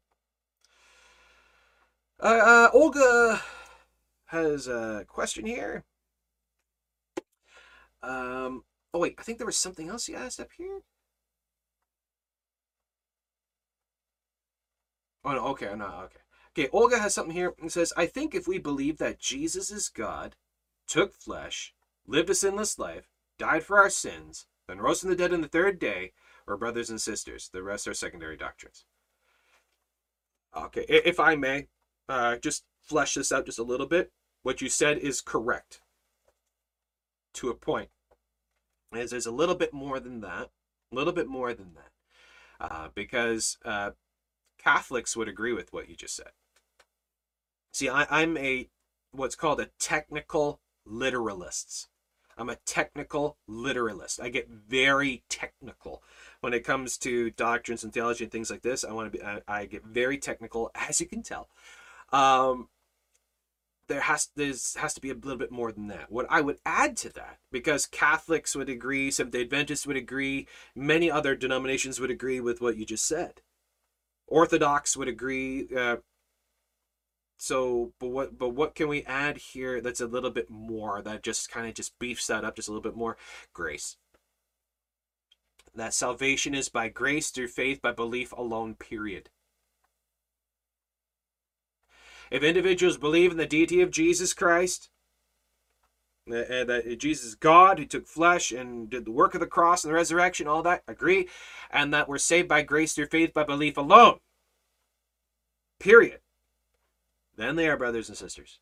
Because the way of salvation is by grace. Anyone can believe in the other things and still go to hell. But because they're believing in a works-based system, the whole Lord, Lord thing of Matthew 7. So we see that there has to be added in the additional bit there of what salvation is purely by. Salvation is by grace through faith by belief alone. Not of works, not of righteous works, not by works of the law, not by baptism, not by self-atonement, not by any other thing. Not by any other name or power or ability or nothing of me. It's by belief alone, by grace alone. So yeah. So we see, we talked about this before about the primary and secondary doctrines. It's been a while since I think I went over this. What is that? The primary and secondary doctrines.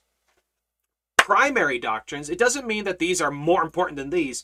What I'm saying is these ones are salvationary, these ones are not. So what's salvationary? The person of Jesus Christ, the deity of Jesus Christ, the work of Jesus Christ, and what merits our salvation. That salvation is by grace through faith, by belief alone. And you see what Jesus died for, our sins, all this, repentance, belief, and the specifics of the person of God in Jesus Christ and the work of the cross. These things that if you get any of these wrong, you're not saved. That's what makes a primary doctrine. If you get any of these wrong, you're not saved. So all other doctrines of Scripture, all other doctrines, other teachings, other things that in and of themselves are not salvationary is what's called a secondary doctrine. You see, we can wind up, battling, butting heads, arguing, agreeing, disagreeing, whatever on secondary doctrines, and we're still brothers and sisters in Christ. But if you disagree and fight and battle on the primaries, well, that you're not a brother or sister in Christ. You're not saved. So yeah, we got to identify what makes, and if an individual is a brother or sister in Christ, we got to make sure to remember that and to treat them as such, and we got to be careful. But yeah, this is what makes us brothers and sisters in Christ, the primary doctrines. Okay. Go up here. Oh, comments jumped. Okay.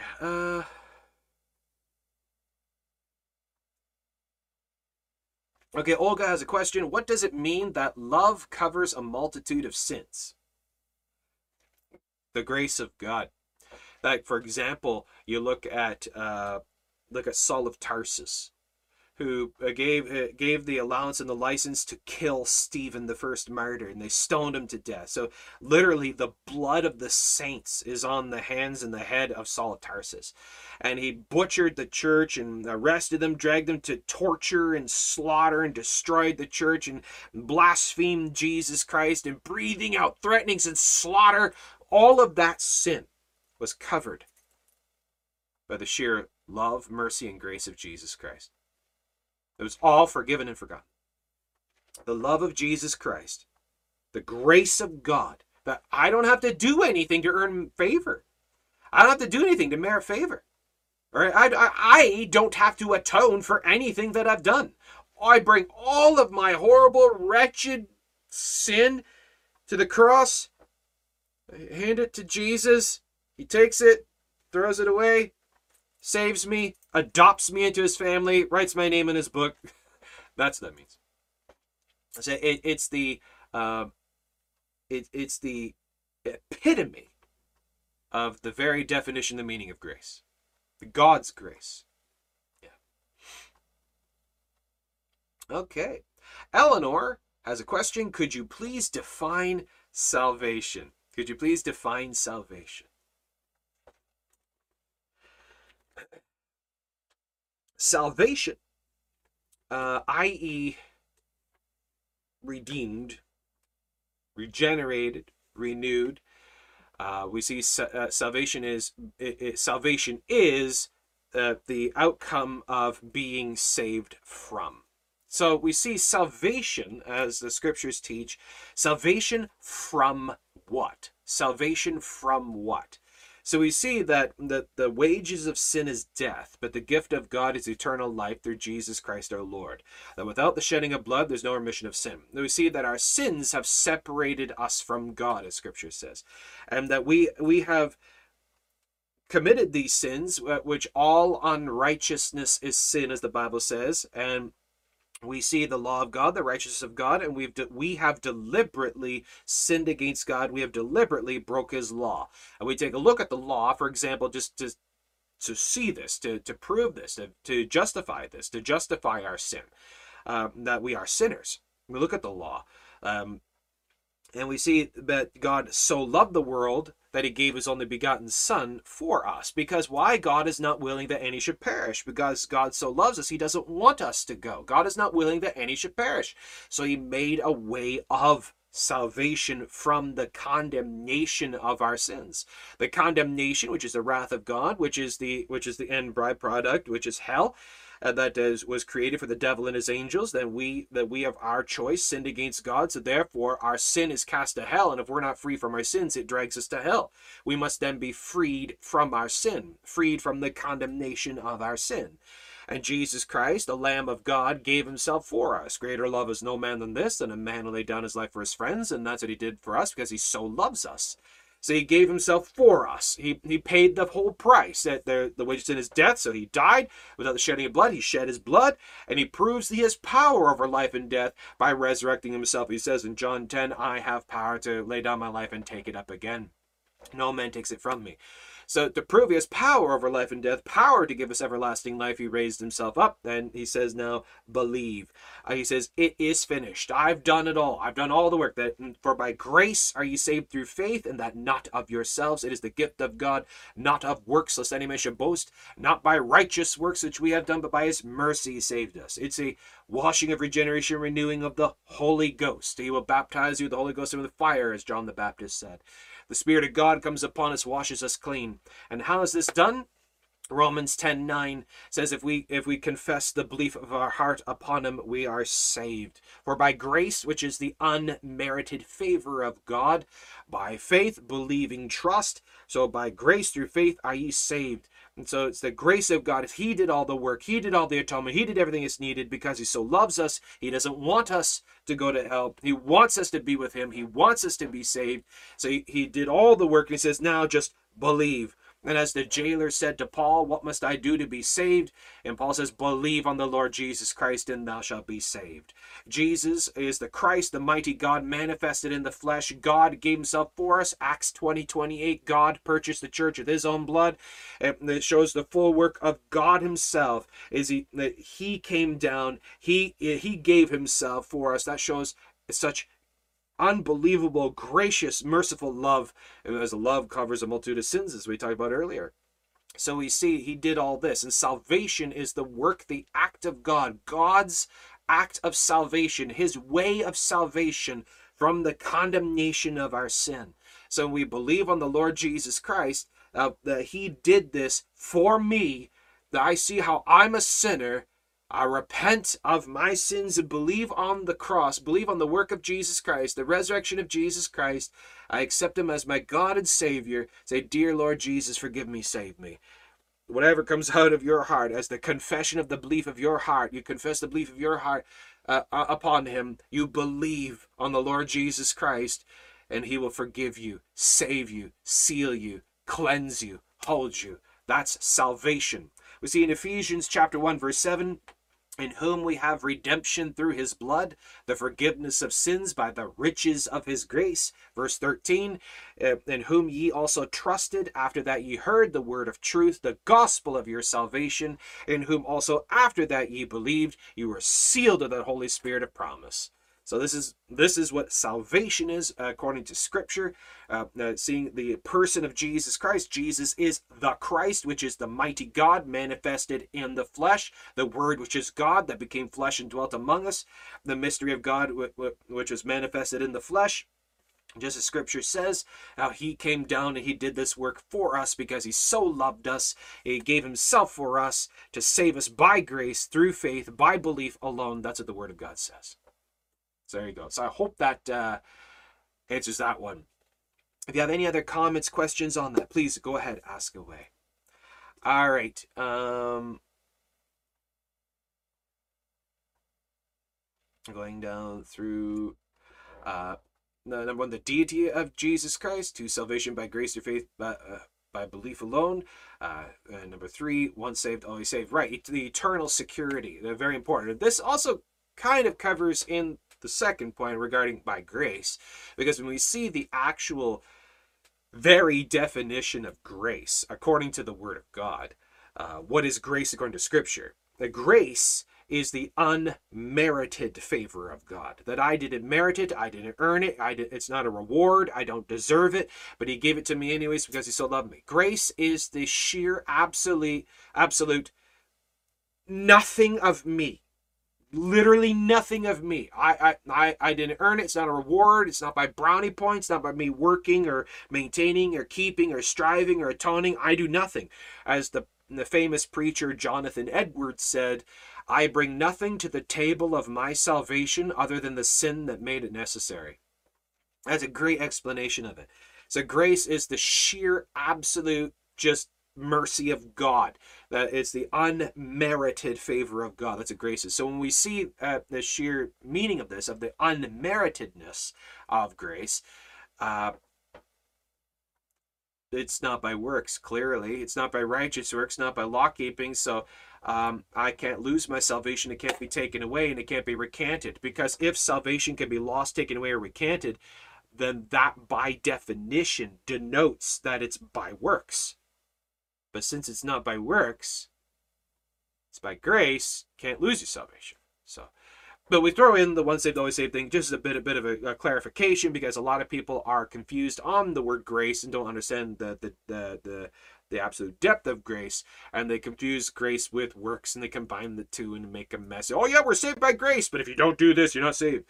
You clearly don't understand grace. So we do throw in the once saved, always saved thing in there just to help people understand a bit more of that. Once saved, always saved is just explaining how we're saved by grace, and because of that, we're held by God and not by me. I can't open the hand of God. So there you go. All right. And these three are the main salvation issues we must agree with. Absolutely. Yes. Olga says, my previous question was, if you think that people... Oh, yeah. Okay, yeah, I don't know how many of you saw the video I put up a couple days ago regarding Baal worship, the UK Commonwealth ceremony of 2022. Yeah, give that video a watch. That'll make your head spin. Now, some people look at that, they're like, how's that Baal worship? And then they don't understand. Okay, well, I personally believe that the vast majority of people in the audience in that huge massive ceremony with tens of thousands of people, I do believe that the vast majority of the people there had no clue what they were doing. They had no clue, no idea. I don't believe that many of them had any idea. Some may have, I think the higher-ups that put it all together knew what they were doing.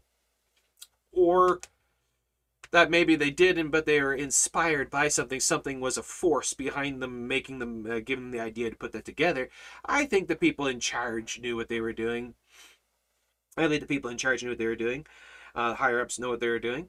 But if you walk through the video of everything that's going on, and you look in history and you look at the facts, put all the details together, symbology is a very important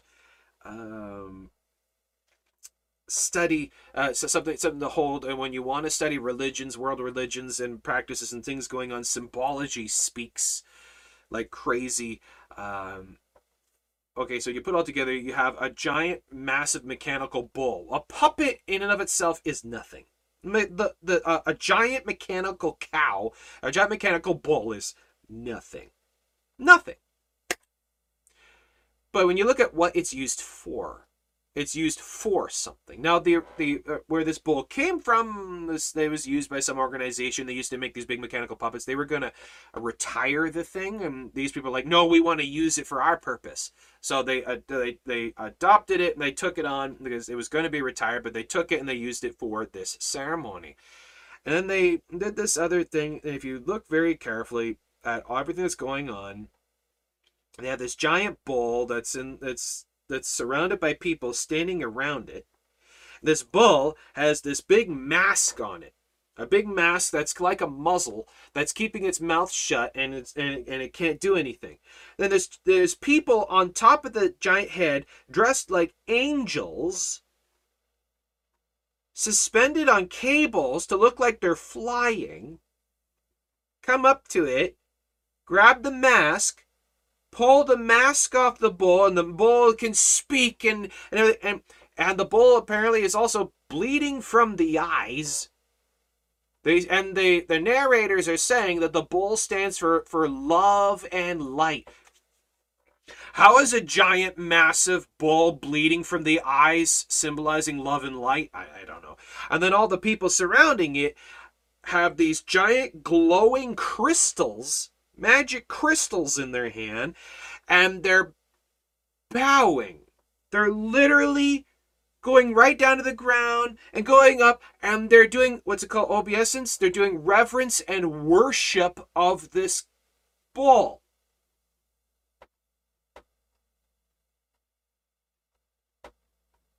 That symbolizes love and light. And if you know anything about the Bible, Lucifer is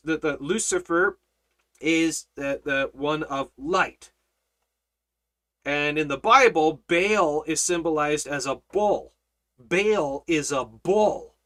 Moloch is a bull. So they have this giant mechanical bull that symbolizes love and light, that's being unmasked by these powers and is being worshipped by people. Put it all together. Put it all together. Put all the pieces together. What in the world is going on? If you know anything about the Bible, if you have even just the most remote understandings of Scripture and biblical history and understanding of some biblical terms and names and stuff, you know exactly what's going on. Looking at this thing, it is clear as day. It's as clear as day. That's Baal worship. That is a giant, massive ceremony of Baal worship. You can't get any clearer than that. So yeah, that's what's going on. Okay. Okay, so Olga says, my previous question was if you think the people that made the bull in Birmingham, England did it on purpose, and if those worship knew what they were doing. The people making it, it was originally made for like parades and stuff, just to show, they've done spiders, they've done the bull, they've done other puppets and other things. It's just big mechanical puppets. No, big mechanical puppets. It was not, the bull was not originally made for that. If I recall correctly, according to the history of the mechanical puppet bull was made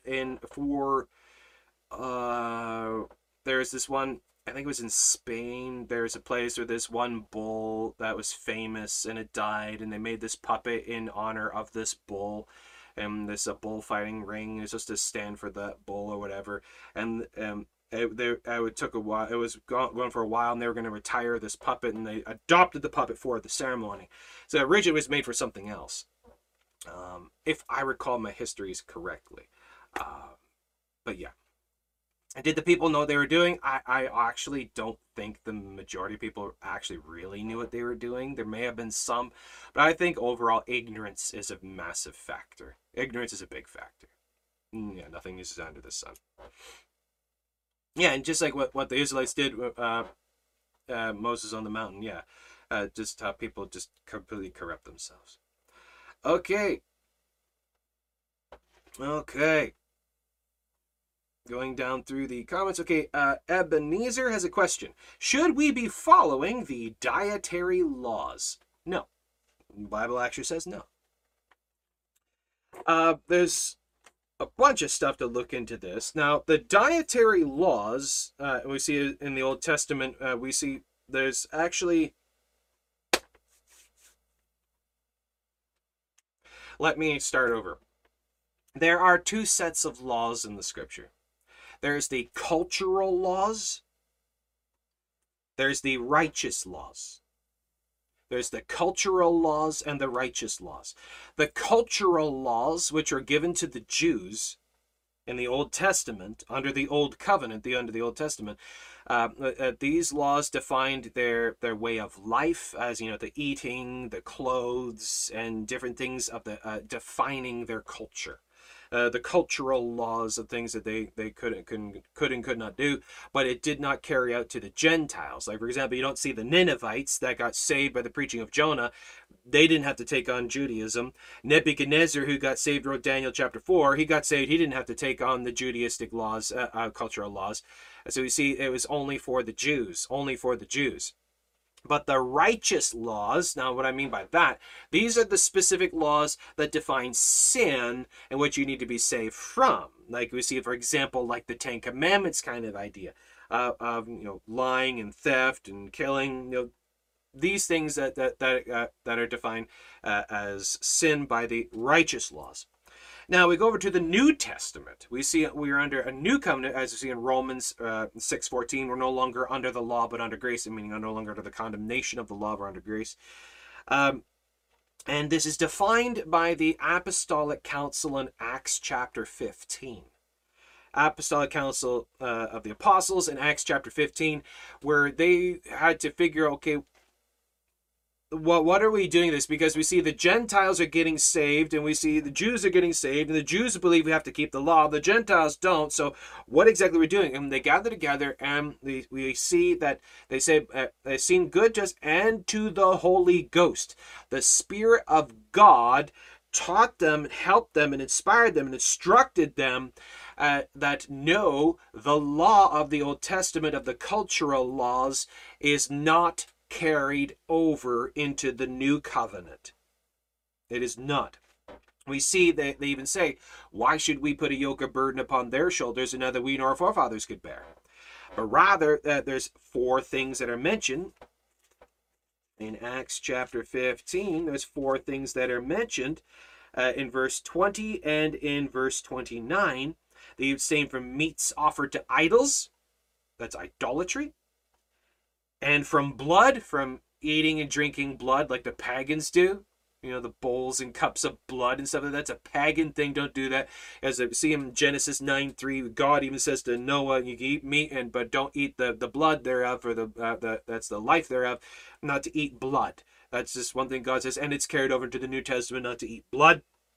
And from things strangled, that's we see as animal cruelty. We're supposed to be humane, not torturing animals like some cultures do. They torture, horribly torture their animals, strangle them, everything, because animal cruelty is forbidden by God. As you see, a righteous man regards the life of his beast, but the ways of the wicked are cruel. And also strangling as well this is not properly preparing the meat, because it keeps the blood in the meat. It needs to be properly cared for. as you see, abstain from things and from fornication, immorality. So it's 4 things, and that's all. That's carried over in here of things that we observe, in addition to the righteous laws of God. Now we go over to 1 Timothy chapter 4. 1 Timothy chapter 4. We see the Apostle Paul writing to Timothy, and it's talking about some shall depart from the faith, giving heed to seducing spirits and doctrines of devils. Doctrines of devils. Now, what are some doctrines of devils? Verse 3, forbidding to marry. That you don't need to get married. You can just shack up and do whatever. No, that's a doctrine of devils. And commanding to abstain from meats. Commanding to abstain from meats. Say, well, you can eat beef, but you can't eat pork. That's a doctrine of devils. Commanding to abstain from meats. It's a doctrine of devils. Or saying that eating meat is sin. That's a doctrine of devils. Now, if you just don't want to eat pork, you just don't want to eat meat, that's different. But condemning the eating of it is a doctrine of devils and a sin. Now, then we take a look at also in Acts, when the Gentiles are getting saved and the apostles are going out, and Peter is up on the rooftop and he's praying, and he has that vision of the Lord where God brings down the net full of animals, all kinds of creatures and everything, and God says, rise, Peter, kill and eat. And Peter says, not so, Lord, I have never eaten anything that is defiled or unclean. And God says, do not call unclean what I have cleansed. Do not call unclean what I have cleansed. God says it's perfectly fine. God says it's perfectly fine. Eat whatever you want. That there's no restrictions on diet. And then, yeah, as you said, you're in a debate with a Messianic Jew. Well, right there's your problem. Messianic Jews aren't Christians. I know that sounds odd. That sounds weird. But they're not Christians. They're law keepers. They believe their salvation is by maintenance of law, that they have to keep the law. They have to earn their salvation by law keeping. They're a law keeper, a works-based salvationist cult. They believe in Jesus, but they're so close to the cross, but they're so far from the blood. They believe that the Messianic Jews today are the Judaizers that followed along behind the Apostle Paul in the New Testament, where this is why he wrote the book of Galatians and Hebrews, was for these books are written for these individuals, these Judaizers, who believed in Jesus but believed they have to keep the law. That it's not enough to just believe in Jesus. You got to follow all these laws in addition to. No, you don't. They corrupted grace. And so Paul wrote the whole book of Galatians to refute them. No, it's not by law. We're not bound by laws. We're not bound by any laws. The only observances we see is in Acts 15. But then again, these are observances the Lord says it's important for you to pay attention to. But what if you do? What if you do go and eat a steak, a bloody steak, for example? Well, Scripture says you're not supposed to eat blood. It's wrong to do that, but did you lose your salvation? No. Is God angry with you? No, but it's wrong to do. You should repent of that and do what the Scripture says. Your meat should be properly cooked. But you see, that's what it means there. We're held by grace, not law. We're under grace, not law. Romans 6:14. So now laws are important to help us, to guide us in drawing closer to the Lord and understanding what is right and what is not. As children of the Lord, He instructs us and teaches us. Children mess up all the time, but that's where they keep teaching. The parents keep teaching and guiding. The Lord does that with us. So yeah, Messianic Judaism is just one step closer to salvation, but they're not saved yet. There might be some that may be, and they're deceived in thinking they have to keep all the feasts and all the stuff and do all the things. If you want to do that, if you want to keep the feasts, if you want to do all that stuff, well, just remember what Scripture says. If you believe you have to keep the law, you're a debtor to do all of the law. For if you break one point of the law, you're guilty of all of the law. And just remember, there's over 613 laws that you have to keep perfectly every day, all the time. Good luck with that. I also love to ask Messianic Jews, which laws are they not keeping? Because technically they have to keep all of them, but you only see them cherry picking only a few as important ones to keep, and they don't keep all of them. They're hypocrites.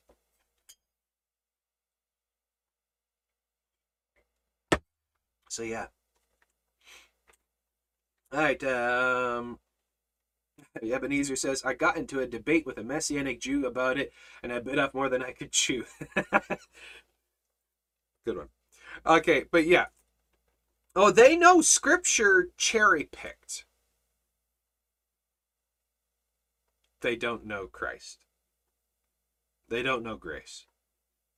They say they believe in Jesus, but it's a Jesus of their mind. It's a Jesus of their religion. It's a Jesus, it's a law-keeping Jesus. It's not a Jesus who saves by grace. They don't understand freedom. They don't understand liberty in Jesus Christ. All right, Jenna says, I almost got stuck in Messianic Judaism when I first became born again through someone I knew trying to teach me. It was a struggle. I thank the Lord I got out of that, especially the whole Sabbath thing. They go crazy over that one. Right. Let's do that one again. Okay, let me just go over the whole Sabbath thing again, just a refresher, because while we're on the topic, why not? Okay.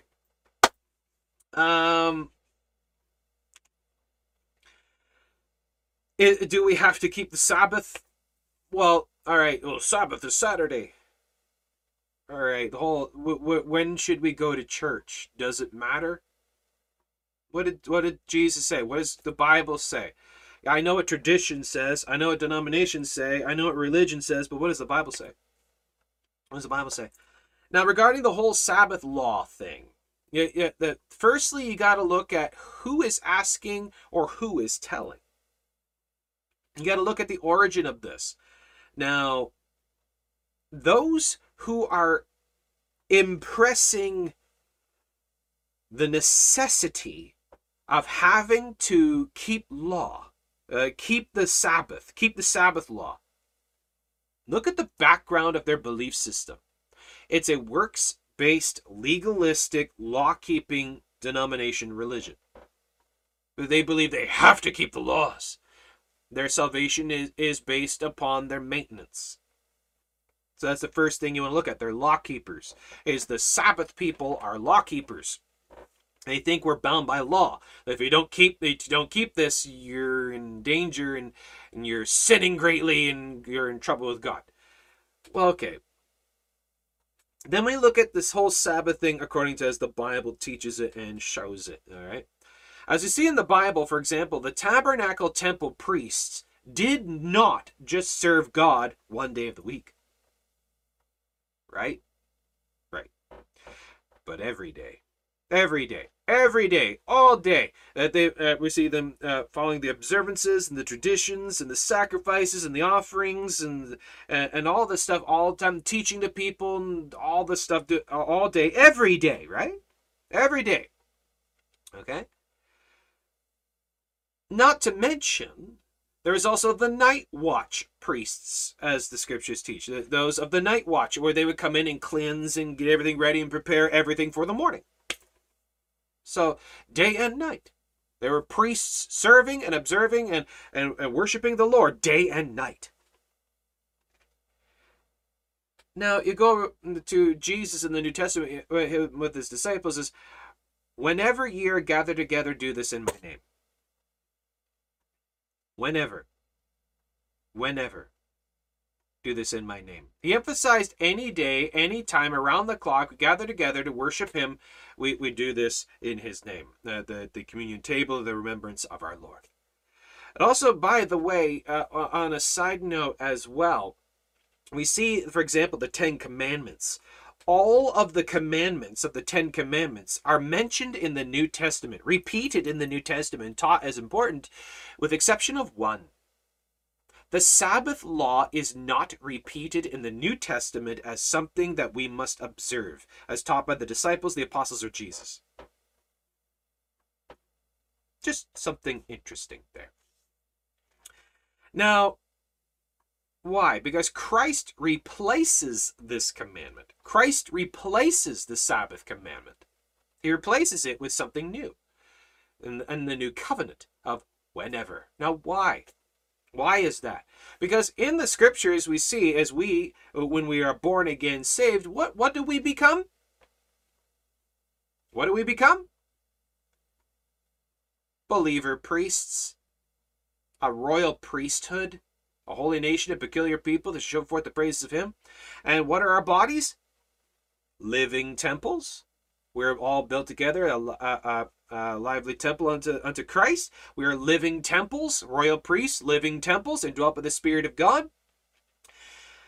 And what do we do? All day, every day, we worship him, we serve him. So because of this, every day is our Sabbath. Every day we worship and serve and teach and instruct and offer up the sacrifices, the praises and the offerings and all these things, and all our spiritual worship and thanksgiving and praise and service, our prayers, our incense unto God, and it's all day, every day. We gather together to worship the Lord. We could literally have church Monday, Tuesday, Wednesday, Thursday, Friday, Saturday, or Sunday, day or night. 24/7, 365. Doesn't matter when you gather together. So the whole Sabbath people don't understand this. There you go. Hope that answers that one. Okay. Kirk says, I have been getting to know 2 Messianic Jews.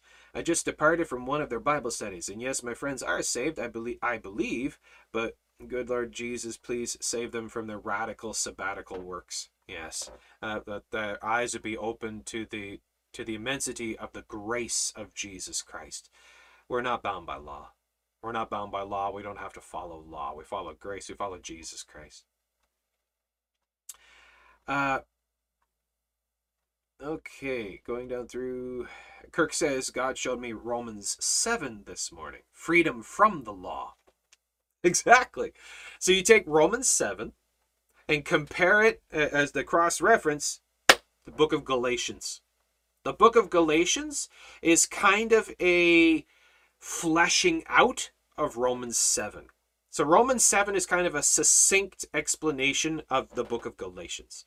So you want to read those two together. Yeah. Okay.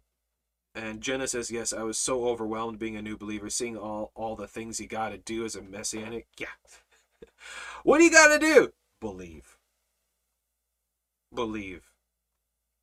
And when you believe on the Lord Jesus Christ with all your heart, soul, mind, and strength, what happens? What naturally happens? What transpires? A desire to want to follow him. And naturally, instinctively, out of you will flow the rivers of living water, the good words and the works and the deeds and the things of the service, because I want to follow him. It's not I have to. You see, the Messianics and other cults, they turn it into a have to. I have to do this, I have to do that, and I have to do this, and I can't do that. No, it's a want to. I want to follow him, and I don't want to follow him. A natural, loving desire of a want to. It's because it's a relationship. We're in a relationship with Jesus Christ. He's not our co-worker. He's not a co-worker. You know what I mean? We don't have to work for anything. It's not a work to earn to gain. He's our Father. We're his children. We're not co-workers. So yeah. There you go. Alrighty. So with that, is there anything else in here? Oh, yes. Here's something. Alright, I gotta be careful here because I don't want to get my channel censored or whatever. I don't have to worry about demonetization because I don't monetize anything. None of my videos are monetized, FYI. Alright, there's a verse I came across in my Bible studies a while back. Okay, we're radically changing topics here. You see, in woke society, in the whole gender conformity arguments and all of that kind of stuff, that the woke individuals who believe in the hyper gender fluidity believe that men can be women and women can be men, and that men can get pregnant. Okay? And apparently, by the woke, that men can get pregnant. All right. Now, do you remember? Do you remember when I told you that the Bible literally has an answer for literally anything and everything? That there is nothing that you could come up with that the Bible wouldn't have a doctrine, a teaching, a principle, an image, is something to say regarding it? Well, does the Bible have anything to say with the whole woke culture's teaching and belief that men can get pregnant? Yes, the Bible has something to say on this. God has something to say on this. Jeremiah chapter 30. Jeremiah chapter 30, verse 6. Jeremiah chapter 30, verse 6. Ask ye now, and see whether a man doth travail with child. Wherefore do I see every man with his hands on his loins as a woman in travail, and in all faces are turned into paleness? Is this even a thing? Do you see that at all? Does it happen? No. God literally shoots down men can get pregnant. God speaks against the whole thing that men can get pregnant in Jeremiah 30, verse 6. He uses that as an absurdity, as a complete, goes against nature. It doesn't happen. It's not a thing. It doesn't happen. Jeremiah 30, verse 6.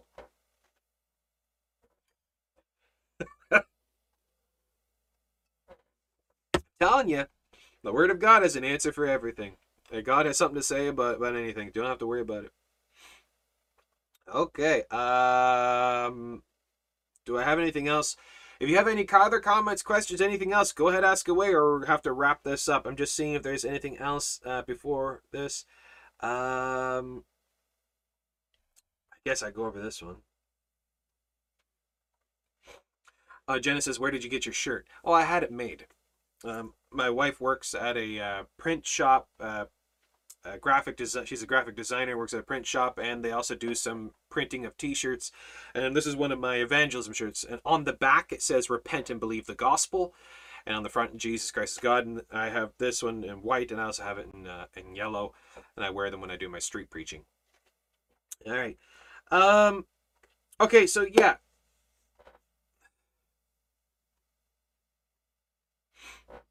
Okay, so Ebenezer has a question. I got one more question.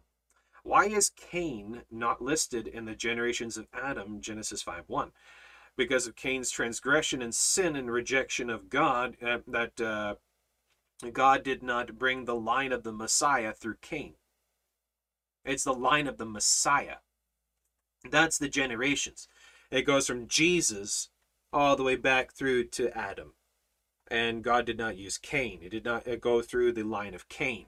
And the line in the generational line, so that's we got to look at. It's the descendants going down through the generation from Jesus.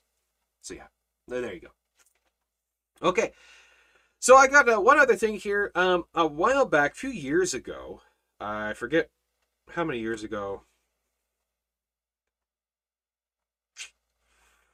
3, almost 4 years ago, I think.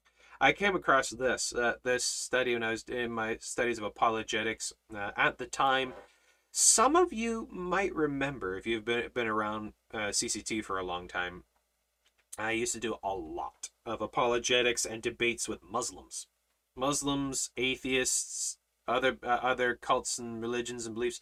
I used to do a lot of debates. Not so much anymore. I do more Bible teaching and evangelism now. I don't do so many debates anymore.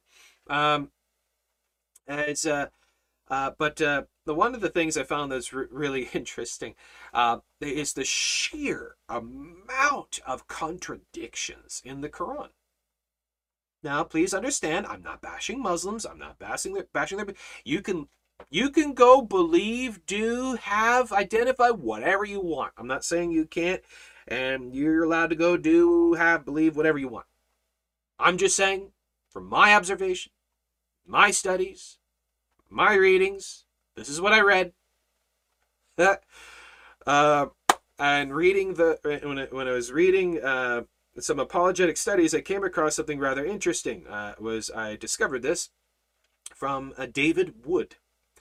Some of you might know David Wood. He's quite a character. He's a great apologist of the Christian faith and defense of Christianity, and he debates against Islam. And he pointed out something that's quite interesting. And I've used this in some of my debates. And a lot of Muslims don't know how to respond to this. According to the Quran, Muhammad is in hell. Oh, he deleted his channel? It's been a while since I watched some of his stuff. I didn't know that happened. Yeah, because YouTube kept censoring him and blocking him and everything else and gave him such trouble. I think he moved over to a different platform. Is what happened. But anyways, in the Quran, in Quran chapter 74, verses 24 to 26, it says that anyone who says that the words of the Quran are anything but the words of Allah, he'll be cast into hell. So if you grab the Quran and say that the words in the Quran are from any other source or any other means other than Allah himself, you will go to hell. Right? That's what the Quran says. It's Quran 74, verses 24 to 26. Then you go over to Quran 69, Quran chapter 69, verses 38 to 41. Muhammad is talking, and he says that the Quranic teachings, the teachings in the Quran,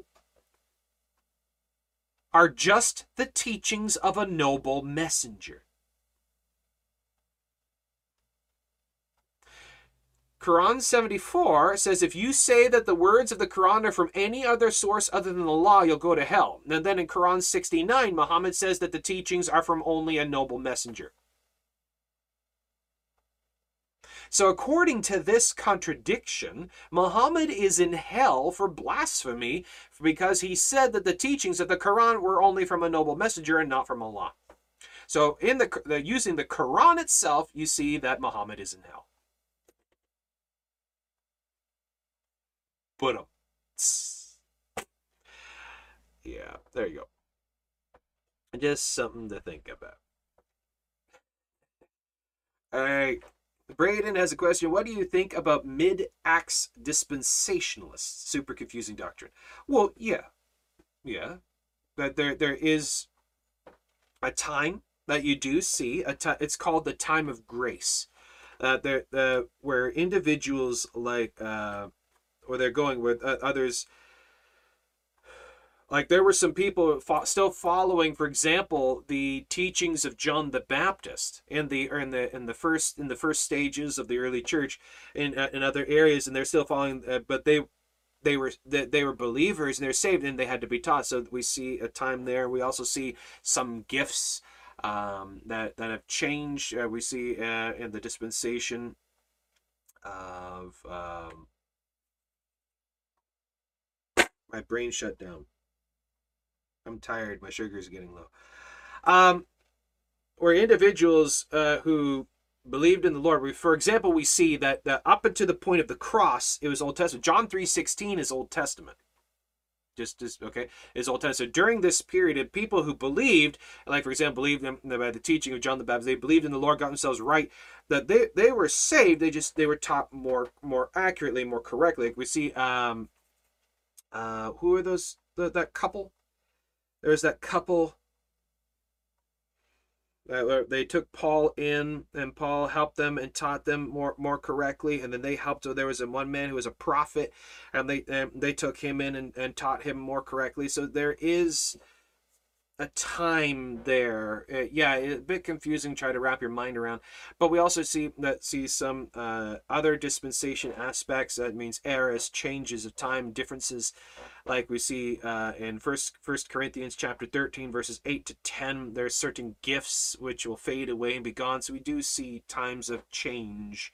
That's just what it means by dispensation. Um, yeah, so yeah, it can be confusing.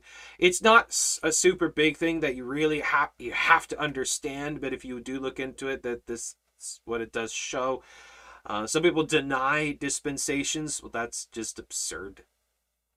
Clearly, there are changes and times and differences. Clearly, there is. We see even in the Old Testament, we see the dispensation of before the Mosaic Law, all the people before the Mosaic Law, then the Mosaic Law, and then the time of the prophets, and before the prophets, and then we see the time of the prophets, before the kings, and then after the kings, eras and changes. That's what it means by dispensation. Yeah. Okay, so yeah, it is confusing. I don't really give it much thought. It's not that big of a issue. Just what it says, what it means. It does seem to show it. It does give some examples, but yeah. I better state that the gospel is. I'll say who. Oh, you're talking about something else. Okay. Um.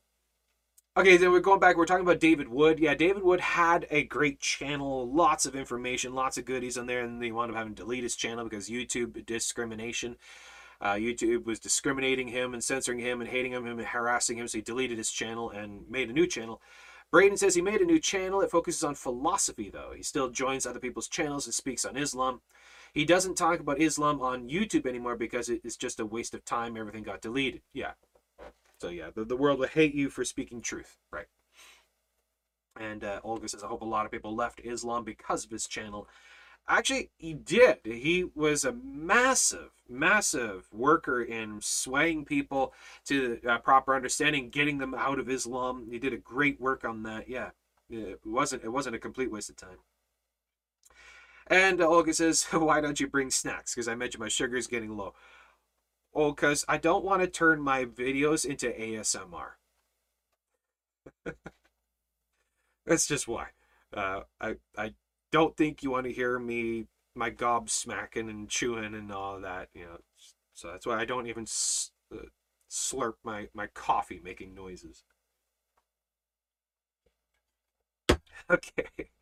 Um, Braden says they pretty much state that the Gospels were not written for us and that there's like 4 different Gospels. Yeah, the Islam, how they hate Christianity and make up lies about Christianity and slander Christianity.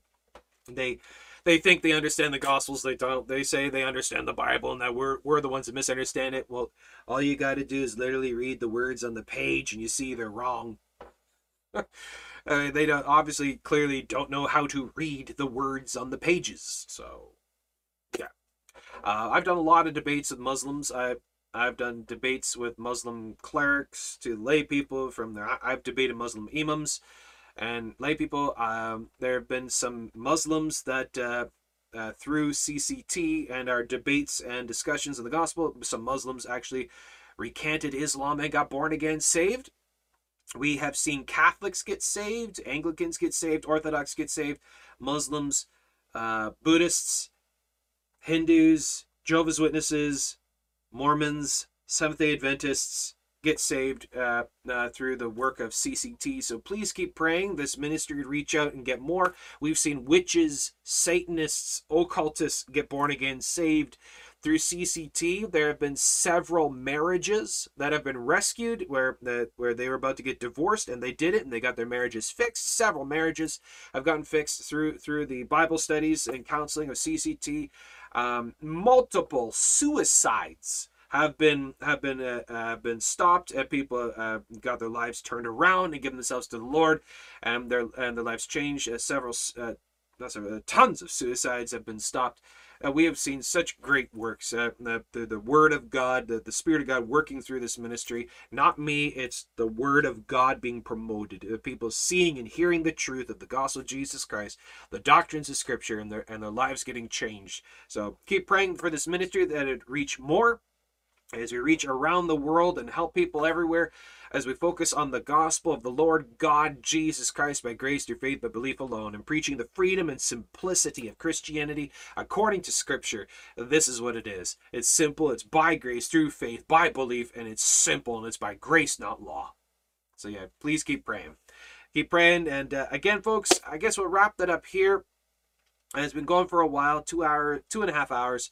So that's pretty good. So again, folks, I just want to thank you all for your support. For those of you who financially support this ministry, you've taken on a duty and a help. I can't thank you enough for all of your help. It means so much to help us to keep going.